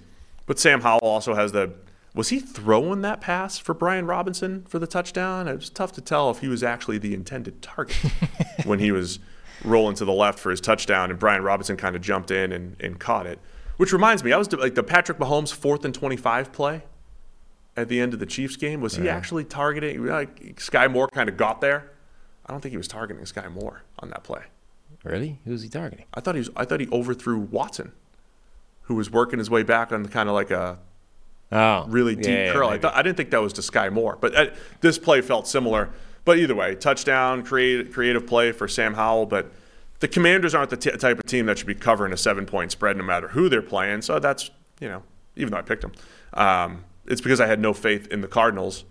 And honestly, the Cardinals needed a fluky play. Not a fluky play, but they needed a defensive touchdown to keep it that close. So it's going to be a challenge for the Cardinals this season. Did you see Jonathan Allen getting a sack with his ass? I don't remember offhand. Jonathan Allen sort of bull rushed the left guard into the quarterback and was like spinning off the block and got kind of caught up and just like cheeked him to the ground. Just like backed into him, ass first, took him down. You don't often see an ass sack in the NFL. You don't. But there was one in this game. We've seen a butt pick. We've seen a butt pick. Saw a butt pick. Now we've seen a butt sack. We get a butt sack. We've seen a butt fumble. Yeah. Get the butt sack in here. See it all. You hang around long enough. Oh, man. I missed Monday mornings with you, Sam. I missed it. Because we watch the games in separate locations, right? We take them in differently. You catch things that I don't see. Like the butt sack. And the fact that you saw the butt sack and somehow I missed it. That's why I appreciate you here on a Monday morning on the PFF NFL podcast. I don't have much else to say about this game. No. The Cardinals are bad. Was it Kazir White had an insane late hit on Sam Howell early in the game that like sparked a mini riot on the sideline. If Sam Howell just avoids that like ridiculous, one of the things I think he needs to do is to learn when a play is just dead and just not make it worse. Like it's bad, it's already bad. There's no way out of this. There's no good in this play. Just don't make the outcome dramatically worse by trying to get the hell out of it and causing even bigger problems. If he can do that, I think overall Washington did some nice things. They just kept shooting themselves in the foot. It was Andrew Wiley who gave up the sack to the Barbarian. And overall, the pass protection was not as bad as the sack total would indicate because, again, the quarterback is the one who leads to that number. But I still am curious if Samuel Cosmi should be the right tackle for the Commanders, even though they want him at guard. He played fine at guard. Paris Johnson, nice game in pass protection as a rookie first rounder for the Cardinals. So there's something positive about Arizona. Anything else on this one? No. We got to move on. Mm-hmm. New Orleans Saints 16, Tennessee Titans 15, the last of the 1 o'clock games, I believe, here to talk about today. Oh, man, what a grind this game was. The Saints hold on 16 to 15. The Titans, did they have, just 5 field goals, right, for Tennessee to get to the 15? And some of the most ridiculous turnovers and not turnovers you're ever going to see. Yeah. The opening kickoff, it just looked like a guy was tackled out of bounds. And then, 5 minutes later, it's like, wait, how did Tennessee get the ball? Because Amani Hooker, on his way to tackling him out of bounds, just took the ball off him. So it was like a turnover that nobody even noticed until Mike Vrabel was like, hang on, we actually we came away with that. That's our ball. So amazing tackle and strip to start the game. And then later on, Tennessee got screwed, I think, completely out of a touchdown for what I think should have been a forced fumble and didn't get called. I have such it was a 16-15 game, and I feel like the parts where we always start our analysis, the quarterback and the receivers, I feel so good about the Saints playmakers and what they have. Yeah. And then I look at Tennessee and I feel so bad about how Ryan Tannehill played. He was awful. Yeah, we'll talk about that in a second. But the Titans won up front. I mean, their defensive line did a great job up front against the Saints' offensive line. And it was like there was just all these extremes in the game, right? Early on, Michael Thomas looked like Michael Thomas, right? And Chris Olave is very, very good. As a second-year receiver, he's a star. And then you have the guy Rashid Shaheed, who we've been talking up since we saw him running behind defenses last year, and it's just like, that dude is legit. Mm-hmm. He's getting behind defenses every single week. And that's the formula to win. Good luck covering Chris Olave, Rashid Shaheed, and Michael Thomas, and Jawan Johnson. Good luck. But then you have Derek Carr, who's, other than, the one pass to Shaheed in the red zone was a disaster again, much like it was with the Raiders last year. And he throws the ball right. Was it Hooker on the interception, right? Throws the ball right to the defense as they're in Titans territory. It's like if Derek Carr can just not get out of his own way, he should put up huge numbers the way the Saints have deployed these playmakers in the emergence of a Rashid Shaheed, the return of Michael Thomas. But it only put up 16 points because of the turnovers and the weird plays and also the offensive line just getting beat up. And then on the other side, Tannehill, 3 interceptions, 4 turnover-worthy plays, and just looked really bad. And we talk about the overreaction of week 1. Is this a Russell Wilson type of like the skill sets disappearing a little bit for Tannehill? Or is it just the Saints are a tough defense and they tend to do this sometimes? Yeah, I mean, he was just making some terrible decisions as well. Like, there were just multiple, like, YOLO passes up towards DeAndre Hopkins where Nuke never had a shot at it because it wasn't just like, to hell with it, Nuke's down there somewhere, but it was that and bad throw location. It was just horrific, ridiculous throws to nowhere. Like, Tannehill has always been a pretty decent decision maker. You can question what else he brings to the table, but like that part has actually been pretty good. And I don't know if it's just because Nuke is there and he's so much better than the other options that he's like, to hell with it. Let's try and give him a shot rather than find anything better. But that was awful decision making from him, and some terrible passes. And that, like, you can't do that and have any kind of success. It's ridiculous. So I thought at the end of the day, a lot of the preseason takes on both teams were true, but they were offset by these extremes. Like my final takeaway on this game was the Titans are tough. They're going to be a tough out. But man, like Tannehill was so bad, I wonder if Mike Vrabel's actually thinking about not going to Malik Willis or Will Levis, but like he's got to be thinking, man, it'd be great if he didn't play that like that. But the Titans are tough, right? They are physical up front. Tough to run on, and it's a Mike Vrabel coach team that should be in every game, but Tannehill better not be turning the ball over. Right. And then the Saints playmakers, like they have the group of pass catchers that could be putting up 30 points a game as long as Derek Carr is making good decisions and distributing the ball. Yeah, and Tennessee probably will be in every game. I think this game probably shows you that. But, yeah, the Tannehill thing was ridiculous. Not only do you have the crazy YOLO interceptions, but his worst miss or his worst play might have been they had a trick play where they end up pitching it back to him, and he has a wide-open Chig down the sideline and overthrew him by like 5 yards. Like, easy walk-in touchdown if he just hits an open target down the field, and he missed it completely. That's 7 points that doesn't go on the board with a simple routine miss, in addition to the turnovers you're creating by ridiculous decisions. Just one of the worst Tannehill games I can remember. Truly awful. But so going back to what I mentioned at the start, the Titans also got absolutely screwed out of what I think should have been a defensive touchdown for them.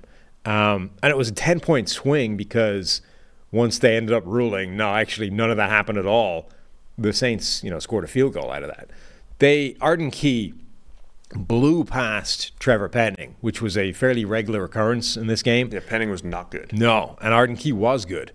Didn't quite have they haven't turned him into an every down player. They're sort of splitting that side of the line. Like Harold Landry is playing every down on one side. Arden Key is kind of rotating, but still had a decent workload. Absolutely wrecked him, and had one of those plays where you round the tackle and you get your hand on the quarterback's arm as he's cocked about to throw, ball comes out, and then in the motion of throwing, he somehow like propels it forward, as it's completely out of his hand. The Titans scoop it up, run in and score, but it was one of those plays where they blew the whistle, like during the return, which I think is ridiculous anyway. Like in a world where they review automatically, not just every turnover, but every scoring play, let them run it through. It changes nothing if you just play it 5 more seconds, let him score the touchdown, and then check if it was legit or not. Whereas if you blow the whistle, the play is dead. So if it turns out you got it wrong and it was a fumble, you've just literally screwed them out of 7 points by blowing that whistle. Let it play through. They didn't. And then they looked, so then they called it incomplete pass, fine. Vrabel challenges it and was like, that's quite clearly a fumble. And even though you screwed us out of the touchdown, I would like the ball. And they don't. They somehow conspire to say, actually, no, it was an incomplete pass. So I think that was a egregiously terrible call that should have put a touchdown on the board for Tennessee. Yeah, that's crazy at the end of the day there. I mean, the pass rush for the Titans was good. Saints' offensive line struggled. But yeah, the Saints remain intriguing because of the pieces in the right place. But you mentioned Trevor Penning struggled. Cesar Ruiz struggled up front from a pass protection standpoint. They got to figure that out. Paid Cesar Ruiz. Oh, man, not going to say anything. The grades have not been great for Cesar Ruiz for that kind of money. It's amazing how keen teams are to want to reward, to want to throw money at former first-round picks if they don't play running back. All right, that's the 1 o'clock games. Let's get to the 4s. Green Bay Packers 38, Chicago Bears 20. I wasn't expecting this, Sam. I was not expecting this. Christian Watson hurt, does not play. Romeo Doubs does play despite the hamstring injury. Gets the 2 touchdowns for Doubs. And Jordan Love, stat line, looking pretty slick. Yeah, Only 15 completions, but 245 yards and 3 touchdowns. I'm giving you the recap still. Yeah. This is one where, there was games like Pittsburgh and San Francisco, and the result or the performance, you come out of it, you're like, yeah, that was pretty surprising. This is one where you're like, this wasn't surprising at all, and yet I didn't actually sort of predict it. We even talked about this on the preview show, like the Packers were the team where we were like, actually, do you think Green Bay might have something? And we never even brought up the idea that Chicago could do anything this season. So it actually makes a lot of sense that Green Bay would be better than Chicago right out of the gate. I just kind of bought into this one-game hype, right? Like that the new playmakers in Chicago. And look, early on, the yards after the catch that Fields had in the preseason, early on it looked like, they're yak-driven offense and the short stuff and everything, but the pocket presence for Fields, I thought, came back to bite again, and inconsistencies in the pass game. And then overall, the Packers just had a good team. And the defense, you just never, predict the Packers defense for me, please. You never know what year it's going to be where they finally start to play to their potential. And I think we slept on the Packers defense a little bit because they underwhelmed so much last year compared to early season expectations, and all of a sudden it's like, oh, by the way, remember we were going to be good last year? Well, it's kind of a similar group. Yeah, no, I mean, and we brought this up in the preview show, like last year's Packers defense was supposed to be the best defense that Aaron Rodgers ever played with, and it very wasn't. But the talent was there. Like there was a reason people were saying that and predicting that, and a lot of that talent showed up in a big way in this game. I think we saw again confirmation that the Romeo Doubs thing, there's something there. Like Romeo Doubs is a good player, and he was causing some problems for the Chicago secondary. I think we also had this classic example of what is your takeaway from the dynamic between Green Bay's offensive line and Chicago's defensive line? Is that the Packers' offensive line is really good? Is that Chicago's defensive line is still garbage? Or is it both at the same time? Which is part of the reason this game went the way it went, which was Jordan Love never really had to worry about pressure. Conversely, Justin Fields was under pressure a reasonable amount in this game. Man, I'll say this: remember the preseason was the Packers-Patriots game, where the Packers had that game where they didn't allow a pressure, right, against the Patriots in that preseason game that ended in the fourth quarter. This game was close. As of right now, we're still reviewing some plays here. The Packers were pressured. The Packers blockers allowed 2 pressures on 30 dropbacks. That's it. 2 pressures. Now, the Bears had more than those 2 pressures. I'm just saying as far as allowed pressures, not unblocked stuff that was designed or whatever. 2 pressures. 85 pass blocking grade for the Packers up front. The preseason game, I only bring up the preseason game because I feel like we had never seen anything like that was so dominant up front. The Packers' offensive line looks incredible. Zach Tom won the job at right tackle, and rightfully so. He's been outstanding. David Bakhtiari back. He's when healthy, the best pass protector in the league. Him and Ronnie Stanley and Laramie Tunsil right up there together. They look great up front. There was a couple other losses in there, whatever, but man, the pass protection was outstanding for the Packers. No, it was. And that's also, from a Bears perspective, I know there's a little more optimism in Chicago coming into the season. And poor Bears fans are like, it's the same old thing. But they had the worst defensive line in the NFL last year. by Yes. a margin. Like they were off on their own little area of a chart of ineffectiveness on the defensive line, and they've changed players, but a lot of them were players that we didn't like.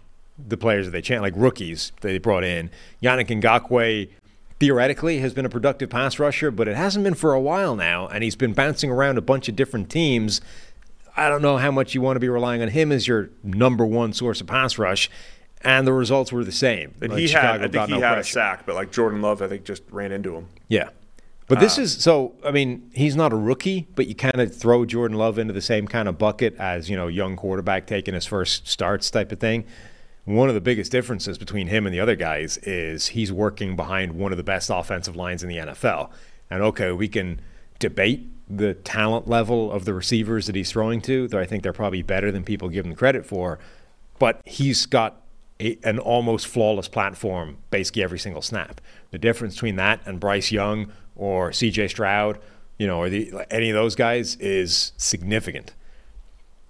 Yeah, I completely agree. That is the offensive line, I think, is one of the biggest stories for the Packers. And I don't know that the Bears are going to be good this year or anything. So the part I'm not going to overreact to is that the Ryan Poles rebuild in Chicago is just not going to be good or anything. It's early. He's overhauled the entire roster. And the whole thing we said in the offseason is he hasn't gotten to the defensive line yet. Now, I know they invested in second rounder Gervin Dexter, some other picks, Ngakoue, who you mentioned, DeMarcus Walker. I don't think the Bears have really gotten to the defensive line as far as getting it there. They invested in DJ Moore at playmaker. They've invested in the offensive line. They've invested in the secondary. They haven't gotten to the defensive line yet. They invested in linebacker heavily. They're not there yet. They're still another year away, I think, in the rebuild, Chicago. And as optimistic as maybe Bears fans were coming into the season, you still have to remember there's more to do as far as the rebuild. Now, on the negative side there, man, Aaron Jones, I hope he's healthy. He gets hurt on his, how long was that touchdown? 50? Yeah, Aaron Jones. 51-yard touchdown against your guy. Dusted him. Aaron T.J. Jones Edwards. absolutely smoked T.J. Edwards. Not just on that play, but there was another one as well where he completely wrecked him. Two different plays where Aaron Jones basically showed why T.J. Edwards was an undrafted player. It's very good at football player, good instincts, understands what he's doing, is usually in the right place at the right time, but sometimes the guy you're trying to cover is just faster and more agile and better than you are. And that happened to T.J. Edwards a couple of times in this game. Remember that happened to him in the Super Bowl as well, where you're in the right place at the right time, but the problem is the guy you're covering is Travis Kelce, and he's better than you are by quite a significant margin. That it feels a little bit like the linebacker equivalent of Orlando Brown, that sometimes you just run up against Myles Garrett and he's better than you are. That happened to Edwards a couple of times in this game, and for big plays both times. Yeah, Aaron Jones was huge, big sort of differentiator in the game. Have you seen Fields' passing map? No, I have not seen the map. He had 5 attempts over 10 yards. One of them was 11 yards. Of those attempts, one of them was a pick six. One of them was a completion. One of them was the touchdown to Mooney, and then 2 more incompletions. His average depth of target was 3-point-something yards. So they've sort of gone from a guy that only takes a deep shot to a guy that almost never takes a deep shot, and everything was at the line of scrimmage. Yeah, that part I don't love. I don't love that at all. Did you see the first sack by Fields? I hate saying did you see this because there was thousands of plays yesterday, and again, you see stuff that I don't see, whatever. The first sack, Lucas Van Ness tracks him down. It was really impressive. First round pick for the Packers, Van Ness. The Packers are rolling Fields out, and Van Ness, some of it's speed, a lot of it's angle, though. Van Ness just takes a perfect angle to track him down. Just a really impressive play by the rookie, who I think you like a little bit more on the interior. He's playing on the edge here, shows good agility, tracks down Fields. Really impressive play. One of, was it 5 total sacks? I got 5 with the negated plays here. 5 total sacks for Fields, 4 officially, sorry. But, one was negated. Darnell Wright got whooped on one play. Fields got to cut down on those negative plays, especially if they're going to have this horizontal offense, the dink and dunk type of offense. Yeah, the that you're highlighting here. Right, the Van Ness one in the red zone as well. So like Fields was one of those plays where Fields was like pretty certain he had him for speed, and then turns out he just didn't. Like he gave it the little hesitation, and then decided he was going to run around him, and just didn't have room really to do it. Van Ness had the angle, never got too aggressive and chased him sort of upfield, just kept flat, and Fields just ran out of sideline. Yeah, there's another play. I mean, I think the Packers were just really well coached. Devontae Wyatt had he had a sack on a rollout, right? And this is why you don't always blame the offensive line for sacks. Devontae Wyatt just went right to Fields, right? Yeah. No respect for the run game, just goes right to him. So I don't know if that's just predictability of the Bears. Hey, we're going to roll them out all the time, and defenses are saying, forget the run game for a minute, go get Fields, right? Put pressure on him. Just don't let him get outside the pocket. But the play where Van Ness tracks him down, like that's the play where Fields looked so impressive and outran everybody in the NFL early, and now teams maybe keeping an eye on that a little bit more. And then we got to talk about the Quay Walker pick six, because that was one of the best returns I've ever seen. Incredible. I mean, he good play to start with, bad play by Fields to hit him. But Walker's doing the return and gets absolutely blasted by Roschon Johnson, I think it was the running back. Like he's, working his way back, runs to the right. Roschon Johnson's actually sort of tees him up. He ends up cutting back into Johnson, who just blasts him, and he just spins off it and keeps going. And then, makes another guy miss, makes his way to the end zone, and then gets absolutely annihilated by Darnell Wright, I think, at the pylon, but gets over and scores. Great return. Well, I'm impressed by Green Bay, and Jordan Love looks solid in his debut. But again, Luke Musgrave was behind the defense, the rookie tight end. Leak. Multiple times. One of them actually worked for a 37-yarder that should have been a touchdown. It was very awkward.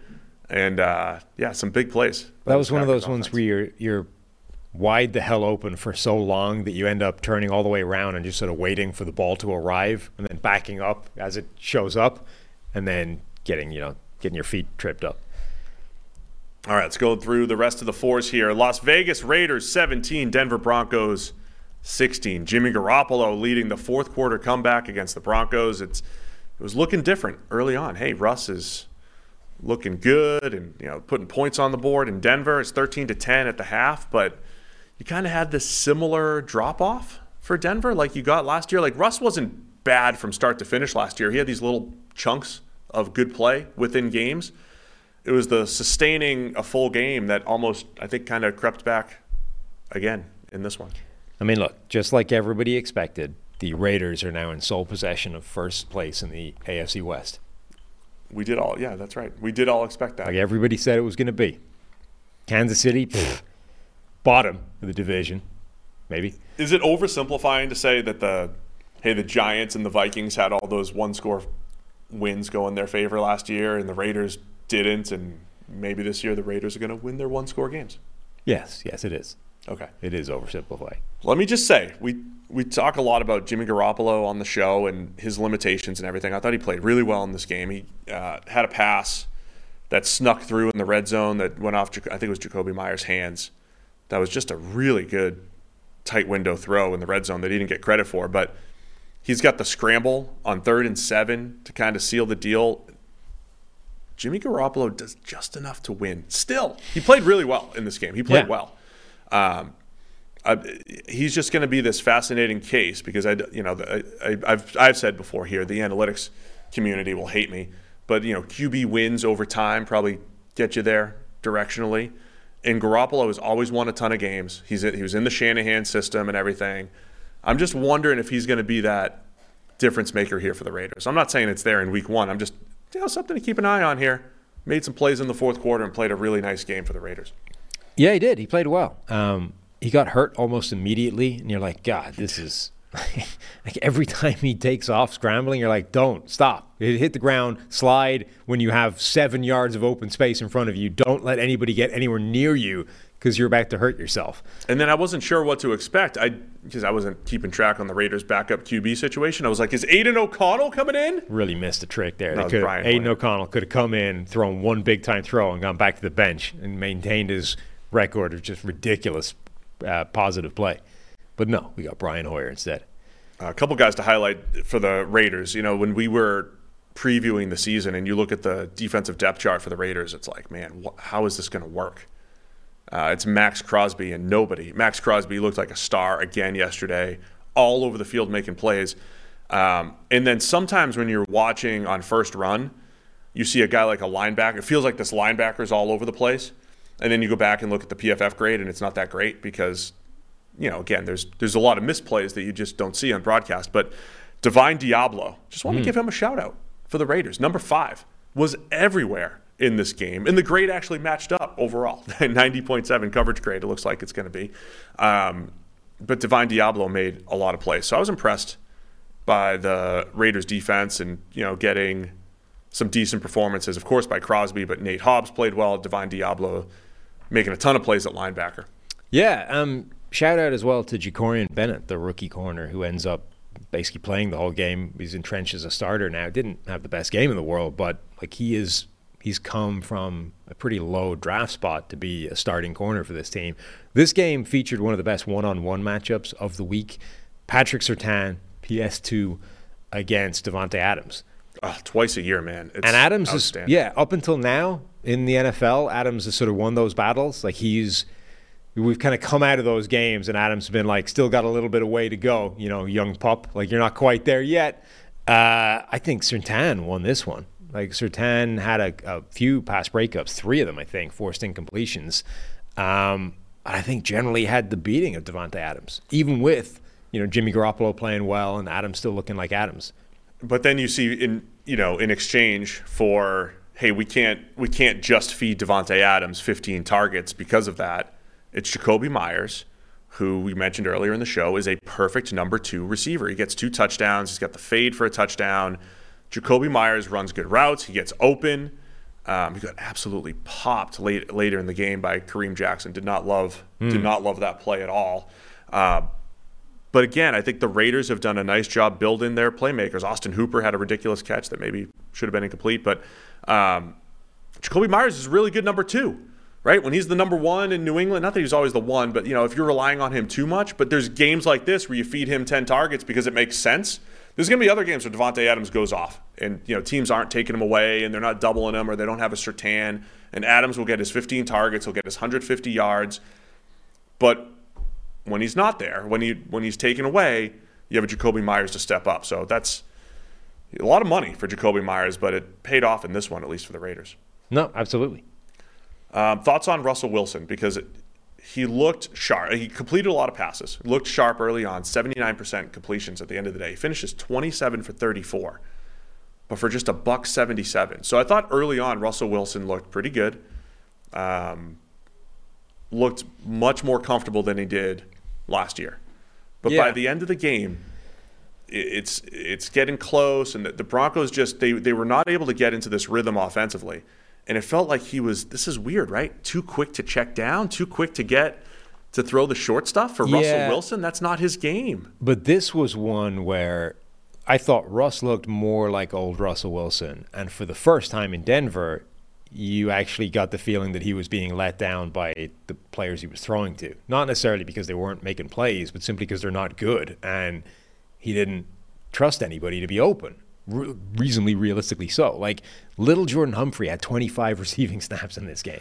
I mean, when that's a starting option for you, you have problems. Unfortunately, the injuries with Jerry Jeudy being out, Tim Patrick out for the season, they didn't promote Marvin Mims, which a lot of people thought they would do sort of heading into the season, that, oh, well, I guess without those guys, Mims is going to be a full-time starter and be, you know, the primary target next to Courtland Sutton. That didn't happen. He only played like 15 snaps or 10 receiving snaps. So 3 targets, 1 negated by penalty. Yeah. Right, like Courtland Sutton was the primary target, the only sort of guy you would trust. But look at just list the receivers in terms of number of passing snaps. Courtland Sutton, number 1 guy, fine. Little Jordan Humphrey, number 2. Adam Troutman at tight end, number 3. Brandon Johnson, wide receiver, number 4. Like, that's not enough. A passing game is not going to function with that as your receiving core. So we've gone from this weird world where Russ is going to cook because look at all these receivers he's got in Denver to Like, how can Russ cook because of these receivers in Denver? They only have Courtland Sutton. And even Courtland Sutton hasn't really shown that he can be that true superstar consistently. And who knows how much injuries have taken away from him in terms of his overall ceiling. So I actually felt for the first time in Denver that this was not Russ's fault. Yeah, it's just like a weird not a stat line, but like when you break down Russell Wilson's average depth of target's 5.6, and his average time to throw is 2.8. So you've got this low average depth of target, high time to throw. High time to throw usually coincides with throwing the ball down the field. To your point, how much of it is the receivers? But look, I've said I'm a Marvin Mims fan. Like, throw the ball deep to him. Just he should get the Rashid Shaheed treatment, the Khalif Raymond treatment. Like, they deserve 3 or 4 deep shots a game. Particularly when the receiving core is what I just read out. Absolutely. Like, there's no reason he shouldn't be getting more work than that. Take some shots to Marvin Mims, please, going forward. So, I'm kind of with you. Like, I don't think Russell Wilson's really much of a story in this one. By the way, right? The running backs for Denver. I mean, Samaje Perine had a couple of nice plays, particularly in the pass game. A couple really nice. Javonte Williams looked pretty good. Yeah. We're in this weird world of miraculous knee injury recoveries in the last few months across multiple sports. Javonte Williams coming back, breaking 4 tackles, averaging 3 yards per carry after contact. Like, that man's knee should not be functioning right now, and he looks more or less like Javonte Williams. Yeah, it's very impressive. So the Raiders pull it out, man. AFC West. Yep. Leaders. The Las Vegas Raiders. All right, let's go. Philadelphia Eagles 25, New England Patriots 20. What a weird game this was. A lot of rain. Tom Brady. Brady. Rain game. Throw it out. Rain game. Well, it was rainy early, and then it settled down a little bit, I think, weather-wise. But the rain, Mac Jones, kind of a slight overthrow off a receiver's hands for a pick 6. And that slipped out of his hand, right? Yeah. Got a bit away from him with the rain. Yeah, he had a couple errant throws early. Then he settled down, made some big-time throws. And then at the end of the game, you got Jalen Hurts fumbling when the Eagles are just trying to run out the clock, gives the Patriots life, have a chance to score a game-winning touchdown with Tom Brady. And, this is what Brady did. Tom Brady looked like he was ready to go out and play. When he was, getting hype early in the start of this whole thing, he was ready. They could have sent him out. Man, maybe it would have been a better option. But he looked ready to go. But it was all for naught, man. Mac Jones throws the ball along the sideline. Kayshon Boutte does not keep his feet in bounds. Incomplete. Twice that happened. Just an interesting game overall because I thought Eagles offense really didn't do a whole lot. They were averaging 3 yards per play, and they were up 16-0 early on. They just – remember how the Eagles would kind of sleepwalk through the second half last year a lot? Yeah. They'd get up 28-0 and then the second half they'd end up winning 28-14, right? They didn't put any points on the board. The whole game felt like those halves last year that the Eagles just kind of sleepwalking and, Jalen Hurts just kind of taking the underneath stuff, and that was it. I also think the Patriots defense played really, really well. What were your takeaways on this game? Yeah, I mean, a lot of the same things. That Eagles offense definitely didn't look good. They got out to an early lead, like a 16-0. Mac Jones with the interception that got away from him. Zeke Elliott fumbled as well in the rain. So they're immediately up to a big lead. Now, that kind of works in 2 ways. Obviously, it's a great starting point. But particularly at a team like the Patriots, a lot of ball game left. There's a lot of time to pull that kind of deficit back. And they did. They started chipping away at it. As soon as he'd made the mistakes and they got into the hole, Mac Jones started balling out and delivering all kinds of great passes. He had 4, I think, big-time throws in this game. Now, made some mistakes as well, but he delivered some absolute strikes. This looked a lot more like rookie year Mac Jones, where the good was really good. And that Eagles offense wasn't doing anything. They made Rashad Penny, right, a healthy scratch going into this game. And that was look at the jokes about 7 yards per carry. I guess everyone looks a bit stupid now. So Kenneth Gainwell, as everyone actually did predict, was their primary running back. Jalen Hurts obviously did his part of running. DeAndre Swift barely featured, and Boston Scott was the other guy. Now, this is one of the few games where the Eagles' offensive line did not just lay waste to everything in front of it in the run game. And I kind of feel like Rashad Penny might have gotten a little bit more joy if he'd been carrying the ball rather than the players they had. So I don't think that helped. And if they're that may be reassessed going forward. I'm not sure you want Rashad Penny of all those running backs to be the guy that isn't suited up in case a game like this happens. But yeah, that offense did not do an awful lot. What a hit, by the way, by Jabril Peppers to force the fumble on Jalen Hurts late in the game. That was when it was, a 2-score game, right? And New England comes back, and they have a quick touchdown to make it a 1-score game. Yeah, so they're 5 down now with like 4 minutes left. Eagles are driving down, and then the Eagles, we would get into the decision-making and everything. The Eagles have a 4th and 2 to seal the deal, right? They can either go coffin corner punt or go for it 4th and 2. Pass falls incomplete, and the Patriots have they have their final opportunity to, make the comeback, and things fall short there. I thought the Patriots were very good up front. I mean, the defense was sound. Christian Barmore played a really good game, the usual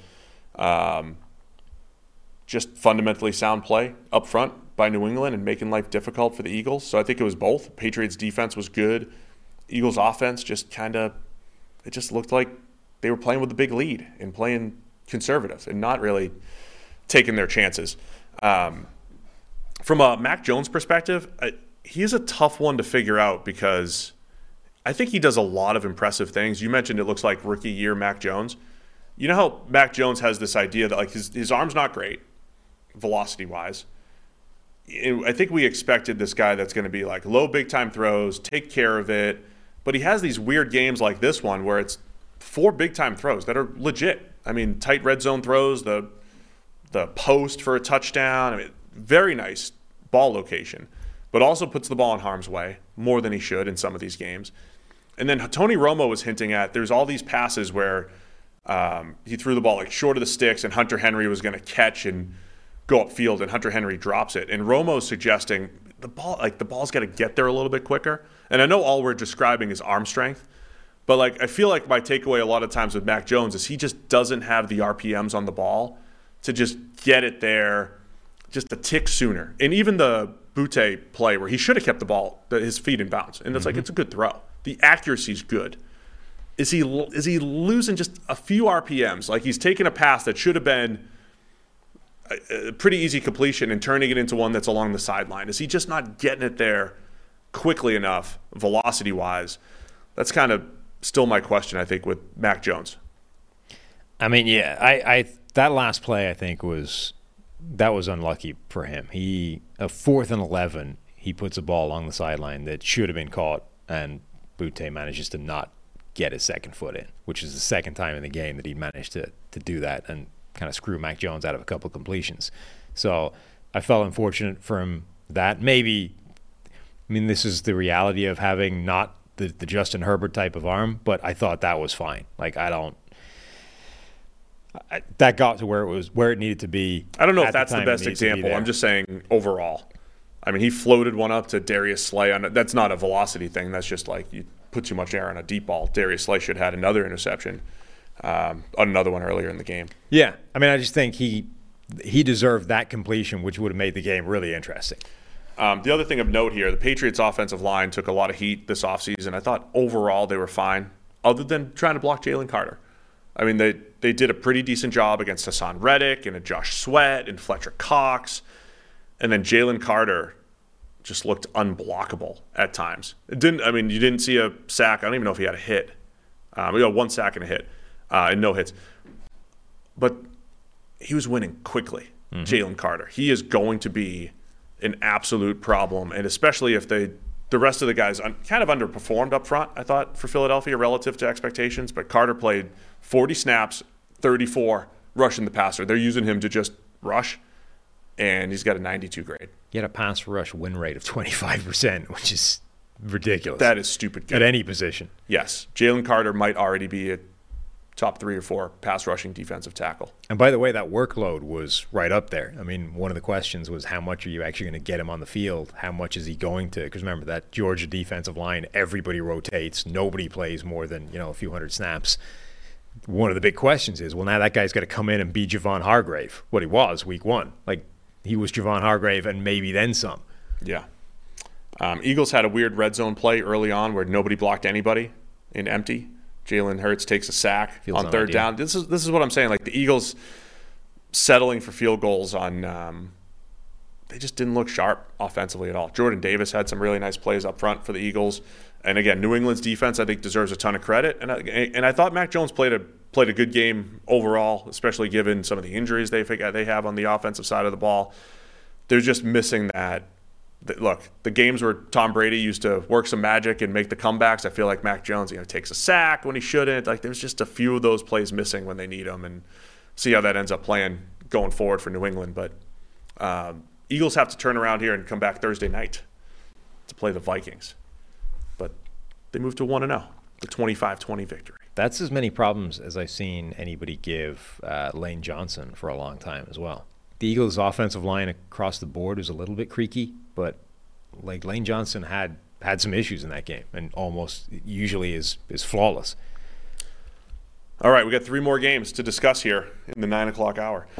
Miami Dolphins 36, Los Angeles Chargers 34. If you like offense, this was a good one. It was the game of the day as far as the back and forth goes, and of course when there's a lot of scoring, people love it. But this was exciting. This was really incredible. Tua finishes with 466 yards. That's over 300 more yards than he had last time against the Chargers. 145 yards last time. The Chargers did such a good job on the Dolphins last December, but not in this one. The Dolphins, it was like, man, they just said, forget this. We're faster than you. We're better than you. And we're going to also scheme up some incredible plays for guys like Tyreek Hill and Jalen Waddle. Tyreek Hill finished with 11 catches for 215. Chargers on the other side ran the ball like crazy, 5.8 per carry, 234 yards on the ground. Obviously scored a lot of points, but fourth quarter comeback opportunity for Justin Herbert falls flat, ends with a lot of pressure from the Dolphins. One of the few games where 466 yards doesn't even get you close to the single game record for that team. What's that? Dan Marino. What's Dan got? Dan's got 521. Dan also has 473 and 470. In wow. fact, this is not even the single game record for Tua. Oh, he had the Ravens game last year. Yeah. So 466 yards managed to land him 5th in the all-time single game charts for the Miami Dolphins. I'm unable to keep track of every last bit of news from training camp, but the game starts with the Dolphins just, boom, right off the bat. Chunk plays, and then Tua drops the snap. And they were saying in camp that had been an issue, the center QB exchange, which is like the basics of football. It happened 3 times. I think one was a shotgun snap, but Tua dropped 3 snaps in this game. I'm not saying it was all his fault or whatever. If that didn't happen, the Dolphins might have 100 points. The Chargers had no answers for Miami. I think with Tua, though, I was most impressed. Third down, fourth quarter comeback opportunity. He steps up in the pocket, and look, Tyreek Hill's incredible. Hits Tyreek Hill in stride, though, with that might be the best throw I've ever seen from Tua. Looked awesome. And then, did you see the route that Renner's going viral with? No. Showing what Tyreek Hill did. They line him up at tight end, motion him out, same side to the outside receiver, giving him the running start, and then he runs like a little double move thing, and Renner well captioned to go viral. He's like, there's not a cornerback in NFL history that could cover this. And I think he's kind of right.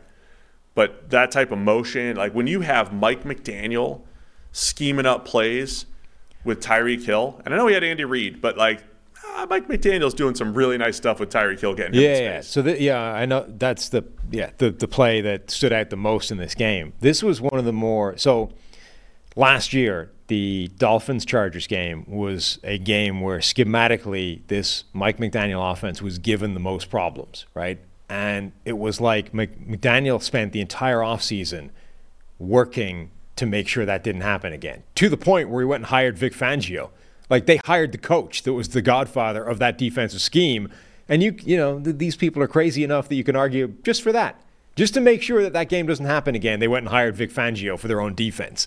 And that play was one of the sort of changes that they made on, if you remember last year, the Dolphins were doing a ton of motion where Tyreek Hill was coming from one side of the formation, like flying across the line, and then they would snap the ball, and he would immediately turn upfield with a running start, like already at full speed. Like it's the CFL. Yeah, but the distance that he had to travel, like going from one side of the formation to the other, would allow the defense to adjust and call something, move, rotate safeties, like change how they were matching up during the time he's running across from one side of the line to the other. What they did in this game a lot was plays like this, where he's lining up on one side of the formation and staying on that side of the formation, but still going in motion. So they would just let him start sprinting 5 yards laterally and then turning upfield with a full head of steam already. So it did look a little bit like the CFL, where they have that running start, but it was much quicker. So the Chargers couldn't change anything while it was happening because it was just already the play was about to start. And all this did was put a DB on an island against a Tyreek Hill who's already at a full head of steam, at which point, as Renner says, not a chance. You're dead in the water. No shot. It didn't help that the DB in question half the time was J.C. Jackson, who's coming off a torn knee. And you're like, what? Dude, you're isolating J.C. Jackson coming off his knee injury with Tyreek Hill with a full head of steam. How do you imagine that's going to go? Yeah, I mean, J.C. Jackson had that one interception, which was probably of all, the entire game, to his most questionable decision. He throws a jump ball to J.C. Jackson in the third quarter. It wasn't to J.C. Jackson, it was to Braxton Berrios. J.C. Jackson towers over Braxton Berrios and picks it off. But other than that, Chargers did not have much success covering. They got to figure it out defensively, man. But Chargers, because they've got so much talent. I mean, impressed by the Dolphins. That was outstanding. Yeah. But the Chargers, this is supposed to be their thing. But Miami came into this game and it was like they had learned all the lessons from what went wrong the last time. The Chargers came into this game and it was like they had learned no lessons. They had no lessons to teach either. They just had nothing. They had no answers at all on defense. And it's another, black mark against a coach who was hired for his defensive prowess. That's like if your defense is getting you got out-coached in this game. This was one of those games where one side of the ball got out-coached. And then what are you bringing to the table? Because the overall team hasn't necessarily progressed the way you would want it. Now, the one thing you would say in Brandon Staley's favor, I guess, is that the Kellen Moore thing worked week one. Kellen Moore coming in, Justin Herbert was a little bit more aggressive. The offense generally had some success. So you're like, all right, if that was your decision, that move has worked, fair play. But the thing that you're supposed to be bringing to the table here, defensive knowledge, and the defense that is causing this type of offense the biggest problems, just got eviscerated. Yeah, I want to apologize to backup left tackle, Miami Dolphins, Kendall Lamb. Okay. Because I tweeted out his worst play. You did. So, it might tell the wrong story. Miami held up really well against this Chargers pass rush. And I think part of my Chargers optimism was that Joey Bosa and Khalil Mack, we got a full season of those guys now. Neither guy hit Tua, knocked him down. There was one time Tua got hit in this game with Kendall Lamb in there for Teron Armstead. Isaiah Wynn steps in and plays. Miami's offensive line, which we've questioned a lot over the last 3 or 4 years, was really, really good in this game from a pass pro standpoint. So I want to give credit there properly. The Kellen Moore thing that you're saying, it was interesting because this looks like what Brandon Staley wanted this offseason. We're going to run the ball a little bit more. And they ran the ball a ton. There was a point in the game where they had 30 plus carries and Herbert only had 20-something attempts. Whereas last year, there was a lot of games where Herbert's up at 45, 50 attempts and they've run the ball 7 times, right? So they did have this quote-unquote balance. Austin Eckler had a nice 55-yard run, and they were creating some chunk plays in the pass game. Keenan Allen, Austin Eckler, and the whole thing. But it was just lacking at the end, right? And the Dolphins got them with multiple blitzes down the stretch, and that's always my question with a new offense. How does the new offense handle the blitz early in the season? Communication, making sure you know where your hots are, making sure you know who's getting picked up. And the Chargers didn't have answers for Vic Fangio's blitz at the end of the game, which I thought, it ended up being the key, right? Herbert's got the ball. Miami misses the extra point, right, to give the Chargers life.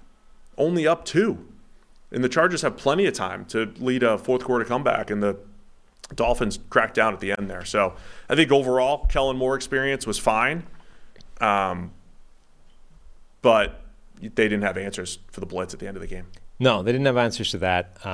Their defense couldn't stop them at all. They also, remember, so it was like tied at the half, right? Or it was about to be tied at the half. And then the Chargers, just a ridiculous, how many seconds were left before the half when Miami got the ball back? They give up a really easy, pretty decent completion to get that drive moving.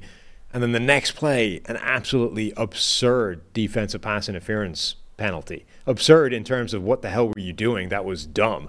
Yeah. That gave Miami a field goal, which they converted, and that ended up being the difference in the game. It was quite an impressive. That was some pretty hard charging by the Chargers. That was pretty dumb. Can't do that. Quentin Johnston, the rookie first rounder for the Chargers, had 3 targets. At first, I was nervous because they were using him on jet sweeps, and they used him on the shovel pass that fell incomplete.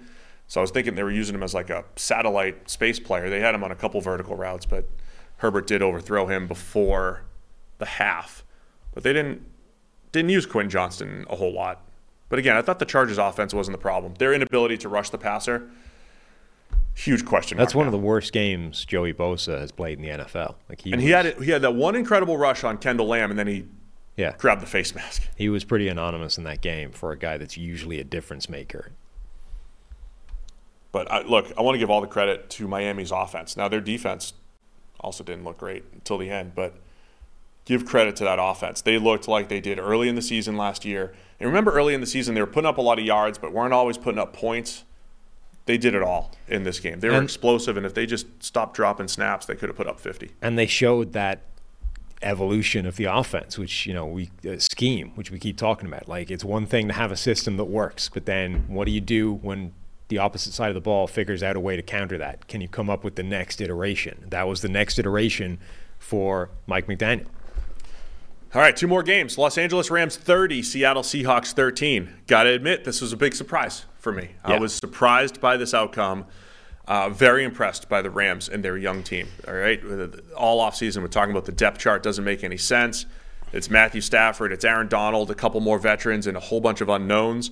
Well, some of the unknowns became knowns. Puka Nacua finishes with 119 yards, as does Tutu Atwell, both at 119. Tutu becoming a bit of a deep threat here for the Rams, which was fun to see. And this was the good Matthew Stafford. The thing I used to always say when he was in Detroit, there'd be 3 or 4 games a year where he looked like a top 3 quarterback. That was Stafford in this game. Big time throws left and right. Just, you saw those end zone replays, and he's thrown into these windows that don't even exist, or he's anticipating them. Stafford looked awesome. And I thought the entire preseason, the buzz was Stafford's healthy for the first time in multiple years, including the Super Bowl run. And he's looking sharp. And I didn't know what to make of that information because everything around him looked like it was bad. But I don't know, man. That was very impressive by Stafford, but the Rams as a whole, the way their offensive line played, the youth played, and then Stafford looking elite in this game. Yeah, we had a couple of emails on our bet show. One of them was the Barbarian. It's like, Barbarian's getting 10 sacks. Well, after 1 week, that looks pretty good. And then the other one was somebody saying that the Rams, I forget what the exact bet was, but it was like the Rams are going to be way better. They're going to be better than the Seahawks, whatever it was. It was something like that. And coming out of this game, you're like, maybe that one was right as well. And his argument was essentially they have the best quarterback, they've got the best pass rusher, they've got the best head coach. They're set up in several really important ways to be good. And you're like, yeah, but the ways they're not good are problematic. Well, one of the ways they weren't supposed to be good, look at the receivers that played in this game. Puka Nacua, rookie. Tutu Atwell, hasn't really done anything yet. Van Jefferson, Ben Skoranek, who moonlights as a fullback, and Demarcus Robinson, who's not good. Those are their 5 wide receivers that played snaps in this game. You're like, if you were told that going into a game, you're like, this passing offense is going to stink. And yet, 2 of those guys had 119 yards, and Matthew Stafford looked as good as he's ever looked. I mean, if that's going to manifest throughout the season, the Rams will be different than people expected them to be. And by the way, this was kind of the same story with the offensive line. Like a group that you're like is going to be problematic and cause problems. Steve Avila, rookie. Joe Noteboom, who has been bouncing around different positions and looked bad. Alaric Jackson, Coleman Shelton, and Rob Havenstein, the one ever present that's always there and good. I mean, that's a group that you're like, that's one of the worst offensive lines in the league. And they didn't allow basically any pressure. They were good. I mean, those are the two biggest weaknesses maybe on the team, ended up being strengths. Yeah, man. It was like I'm really impressed. I mean, this was fun Stafford, man. He had 40 attempts, 11.9 average depth of target. It was aggressive Stafford. Now, he can't do this every week. Like, he can't play at this level every single week. But this was the thing that he would do in Detroit, where they had no run game. And I want to highlight one of the funniest stat lines in the NFL this week. Cam Akers goes 22 carries for 29 yards, and he had a long run of 12, which means the other 21 carries went for, 17 yards for Cam Akers? Just saying. When people used to make excuses for Stafford and say he has no run game in Detroit, this was like a Detroit game. They weren't Kyron Williams had two really nice runs on the goal line, had their first two touchdowns. But they didn't have much of a run game. Stafford's just not YOLOing, but being aggressive down the field, throwing to Puka Nacua and Tutu Atwell. Both guys did a great job. Puka, I liked him during draft time. The contortionist made an awesome catch along the sideline. He looked good. This was like a Detroit-type game for Stafford. Elite Detroit game for Stafford. So I don't know what to make of that going forward for the Rams, other than they're going to be more fun than I anticipated because of all these young players that we're seeing. And especially when Cooper Kupp went on IR, it's like, what are they going to do? Yeah. But they looked so good in this game. The most impressive and thing... controlled it. They ran, twice as many plays as the Seahawks. Yeah, the most impressive thing about it was it didn't go in their favor early. Like, Seattle was winning early in the game. It was pretty even. And then the Rams, as the game progressed, pulled away and sort of established themselves as the better team over the course of the full 60 minutes. Like, if we were painting a picture of a way the Rams would win this game heading into it, you would be like, well, a couple of things will go weird or bounce their way early and they'll get out to a lead, and then, the game will get away from Seattle. And it wasn't that at all. Like, the Rams just sort of established themselves as better in this game as it went on. The other thing that really jumped out was, Aaron Donald is still Aaron Donald. Like, he's still a problem. He's still a wrecking force. He's still able to beat up on offensive lines. Don't write him off yet. No, do not. Overall, I don't know. The Rams' defense was pretty good. Geno Smith, meh. I thought Geno ends up with 4 yards per attempt. I thought he'd be a little bit more aggressive, especially as they're falling behind, and it just wasn't there, man. The Seattle team disappointed in all the ways that they were supposed to be good. Now, I'm not ready to write Seattle off either, because week 2 last year, they got shut out by the Niners, right? They got shut out, and it was like, it's Geno Smith. Guy's never been a starter in the NFL. So week 2 last year, they looked horrible, and then they continued to bounce back. Pete Carroll's had them bouncing back, and I'm sure he will. But this was a dud for Seattle. Plus, for the last 5 years now, I've been watching the Seattle pass rush. When's the pass rush going to get here? They're investing in all these second-round edge defenders. They bring in Draymond Jones, and nothing against this Rams offensive line that you said was impressive. Yeah. Seattle gets nothing. And,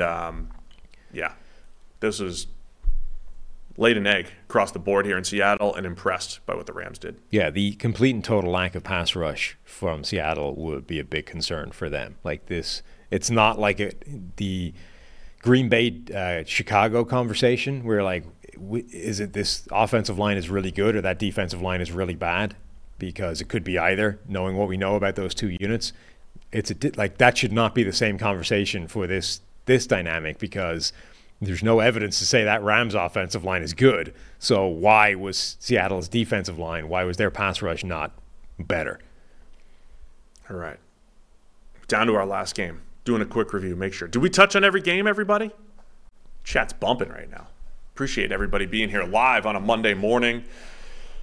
We're almost 2.5 hours in. Keep the energy up for the last game, Sam. Okay. Dallas Cowboys 40, Giants 0. Sometimes the Sunday night game, it's like it's the last game we're talking about, and you got to really bring it. There's man, what a bad game this was. Well, it's a rain game, so it doesn't mean anything. It was a rain game. The best thing the Giants did, the opening drive, the Giants are cooking, man. They got the run game going, misdirection. They're moving the ball. They're moving it. Get stopped in the red zone. Let's just line up for a field goal. We'll take the 3. We'll be up 3-0 on the favorited Dallas Cowboys. It's kind of funny how. And then, but then I didn't finish. No, I know that. Then the field goal was blocked in return for a touchdown. Yeah. And then things got bad for the Giants after that. Well, yeah, they were bad then, and then they got worse and worse and worse. It's kind of funny how a lot of these games that end up in absurd blowouts in one direction or the other, 40-0, often start with the team that got whooped doing quite well, like the opening drive. Remember when the Vikings lost the NFC Championship game to Philadelphia by some similar 40-whatever beat down? Like, they scored first. Like, their opening drive was like a touchdown. You're like, wow, this is going well. And then from that moment on, they just got stomped to death. It's weird. Like, the Giants on that opening drive look good. Again, Daniel Jones kept making plays with his legs. It's like, how many times does this guy have to kill people on the ground before you actually accept that he's a real rushing threat? And then from the moment that field goal was blocked, nothing went the Giants' way for the rest of the game. The Giants have been outscored 78-7 in their last 2 games. That's not great. Both against the 2 top teams in their division. The Eagles in the playoffs, they lost 38-7 and then 40-0 yesterday with Dallas. Yeah. Now, all that said, I think let's give a glimmer of hope maybe for the Giants. Their defense played pretty well, I think, in the rain game. The defense was fine. Like, the defense didn't give up all those points, really. No. It was all short fields and turnovers. Like, the offense was an absolute disaster. The defense itself was not a train wreck. The defense played well. Listen, it was a 40-0 game. The defense was the strength of this game. Well, yeah. I mean, on the basis that it wasn't the offense and it probably wasn't the special teams after getting a field goal blocked. That's correct. It had to be the defense. I still don't think it was good. I mean, remember, heading into this game, Dallas didn't have Tyler Smith at guard. They then lost another player midway through the game. Like, they were down to third-string guards, and the Giants, who had their strength on the defense should be the defensive line, wasn't really doing that much. Like, they weren't able to exploit even that to get anything done. We've seen the Cowboys do this before. It was against the Eagles backups one year, but they had this other. Oh, it was against the Colts last year, right? When they just absolutely destroyed them, like 33-0 in the second half. Yeah. But the Cowboys have these games where just everything goes right, and you see 3-phase domination. Kickoff return for a touchdown. They had a pick 6. 7 sacks of Daniel Jones. Felt like 15. I mean, this was top to bottom Dallas absolutely wrecking the Giants and looking like maybe the best all-around team in the NFL. And I guess I was trying to give credit to the Giants' defense a little bit because, I don't think the Cowboys' offense wasn't great. I mean, they didn't do much through the air because they didn't need to. They ran the ball effectively with all their lightning running backs, Sam. Remember we talked to they don't need thunder. Who needs Zeke plotting for 3 yards per carry when you have all these dynamic rushers like Tony Pollard and Rico Dowdle and Deuce Vaughn? Just go lightning. Devontae Turpin with a touchdown. I mean, Dallas just looked good across the board, man. Yeah. Obviously. I'm stating the obvious here. Yes. No, they did. I mean, when you win a game 40-0, you probably looked pretty good. I like that play you tweeted out, Micah Parsons. Like the Giants decided to double team Micah Parsons and took the other rusher and just like, whatever, we're not going to block him. Yeah, Micah Parsons was insane in this game. I mean, this was, again, we'd said this with Myles Garrett, right? There are going to be a lot of candidates for Defensive Player of the Year this year, all of whom are deserving. TJ Watt, we talked about absolutely destroying McKivitz at right tackle. Myles Garrett was a massive difference maker for that game. There's just a list of them. But Micah Parsons had a game where you're working through, you're like, I don't know how you stop that. Like, he's just destroying people. They had a screen. Like, Evan Neal almost gave up a sack and a screen because Micah Parsons just breezed past him like he wasn't there. It's madness how quickly he can beat people. It's a lot like Von Miller, in his prime, where he would just like swoop past people and they don't even get a hand on him at right tackle. Von Miller, it sounds weird to say it, but Parsons might be able to win in more ways than Von Miller did. Like, his real party piece was that inside sort of move that Von Miller had where he would just swing in and the guy wouldn't even get fingers on him. Micah Parsons is doing that. He's running right over the top of people. He's beating them on the outside. He's just annihilating everybody. And yeah, there was that play where they double teamed him with the left tackle and the left guard. And I don't think they were intending to do this, but frankly, if they had, I would have understood. He was causing so many problems for that double team that nobody could come off the block and go get the guy on the edge who just had a free run to walk to the quarterback and sack him. Like, that's the perfect example of a play where I don't know that he even got pressure on that. He probably got zero statistical production out of that play, but Micah Parsons created a sack by basically being unblockable with one single human. You needed to dedicate the entire left side of the offensive line to try and stop him on that play. Consequently, somebody was completely unblocked. This was signature, defensive player of the year type of play. He was unstoppable. Speaking of defensive player of the year, former defensive player of the year, Stephon Gilmore, has been added to the team, right? He won one, didn't he? He looked good as well. Like the 2 offseason additions I referenced 900 times were Stephon Gilmore and Brandon Cooks. They didn't need Brandon Cooks a whole lot. He did have, I think it was a key 3rd down conversion. Yeah. They didn't need much Brandon Cooks, but Stephon Gilmore looked good out there, had a pick, and that's what makes Dallas scary, man. They can win what I described with the Eagles last year. Win with pass rush, win with coverage in the back end, win with the run game. And we didn't even see Dallas have to lean on the pass game, which I still think is one of their strengths because of CeeDee Lamb and Brandon Cooks and Dak running the show. And Trayvon Diggs ends up having a great game with forced fumbles. He wasn't even in coverage necessarily, but he had the big pop on Saquon Barkley that got the ball out and forced a fumble. And then later, rain game. Yeah. The Giants finally get like one good thing break their way, right? Like a catch and run by Isaiah Hodgins looks like it's going to get their biggest play of the day. And Trayvon Diggs just like hawks him down from behind, pulls the ball out. You're like, nope, you're not even getting that. Shutout is going to be secured. You get nothing in this game. From a Giants perspective, whole offseason, you pay Daniel Jones, you give Saquon Barkley a $900,000 raise, bring in Darren Waller, and just an absolute dud on Sunday Night Football. Yeah. I think the biggest losers in this, though, were Chris and Mike Tirico. They're just they were pulling out every story they could. I think that's good for them, though. They get a lot of fun where they just get to talk about random stuff. I know, but it's so tough, and they're trying to keep viewers like, stick with us. I know it's a beatdown, and it's rain, and the Giants can't even block anybody, but stick with us. We're going to talk about Paris. We're going to dive into somebody's, childhood history. Like, they got all kinds of stuff. By the way, that Tony Pollard story. He was 4 years old. That sounded quite a lot like child abuse. They're throwing a 4-year-old out there with 7-year-olds? And they're throwing a 4-year-old out there and tackle football against 7-year-olds, and his first drill was tackling a line of players. Like, dude, you can't do that to a kid. What are you talking about? You should have seen him. He was a stud. And they're like, but he loved it. Look at him now. The NFL running back.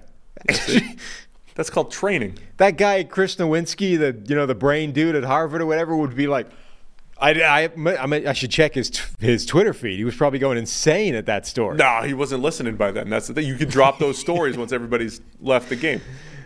That sounded bad. It's like, here's a fun story about his childhood. What a beatdown. That doesn't sound that good. Cowboys Jets next week. But this was another one of those dynamics, right? Is the Giants' offensive line this bad, or is Dallas's pass rush this good, or both those things happen at the same time? Because Evan Neal wrecked all game long. That was supposed to be, he needs to take a big step forward. Mark Lewinsky at guard, annihilated. John Michael Smith, the rookie center, didn't play particularly well. That's 3/5 of the offensive line that was getting wrecked fairly regularly. I think it's both. I think it's definitely both. Dallas is going to do that, right? You always mention, even if you have an average offensive line, which we preach, when you go up against the best pass rushes, that's still probably not good enough. That was like Carolina in the Super Bowl against Denver back in 2015. Carolina's offensive line was fine, but when you go up against Von Miller and DeMarcus Ware and friends, it's challenging. So Dallas is that good, and the Giants, they'll be better in non-Dallas games, but yeah, Cowboys look legit. There's a lot of friendly fire in NFL yesterday. I was just looking through Nowinski's timeline to see if he was bitching about that thing. Did you see Vita Vea take out Levante David? No, did not. It's 9:34. It's time to wrap it up. I don't even know what Vita Vea was doing, but he absolutely murdered him. Oh. And then they're on the same team. Mike Williams seemed to get concussed by like an accidental collision with a linebacker. They did, a sort of stacked release thing, and the linebacker was just fighting through the traffic and just like took out Mike Williams on the way through his release. I saw he was down for a bit. I wasn't sure exactly. I don't know if he actually is in the concussion protocol, but he was hit in the head and was down for a while, so I'm assuming that was concussed. Well, we still have one more game to go. Jets and Bills tonight. Of course, we previewed that on our preview show, which we appreciate. A lot of people ended up watching that and listening to that. So we appreciate everybody that's listening and watching. And if you're new here, some of you have just joined for this season. We're doing this every single week. This is us, Monday morning, reviewing every single game for about 2.5 hours. That's our pace, no matter how many games are being played on that Sunday. So join us every single week. We'll be back again. Are you back here tomorrow talking draft with Trevor? And Monday Night Football. We'll do a little. We got Monday Night Football tonight. Are we going to do a quick reaction after that, maybe? I don't know. We created a new world. Follow us on Twitter at PFF_Steve and at PFF_Sam. We've got this, new world where maybe we'll do some quick reaction stuff if you guys are interested. And then the Madden codes, we already got questions about that. Those are in the Discord. We're going to announce those later today in the Discord. All right, you got to get to the Discord in the YouTube chat here. We're going to give people a little bit more time. We'll do it just before Monday Night Football. That sound good? Mm-hmm. Do it just before the game tonight, maybe at halftime. Okay. So get into the Discord. You got time to do that. Hit the thumbs up on the way out here on YouTube. If you're listening and not watching, you got to go to the YouTube and get to the Discord. That's it. Is there anything else? No. All right. Thanks to everybody for tuning in. Enjoy Monday Night Football. We'll be back again tomorrow and Wednesday and every day this week.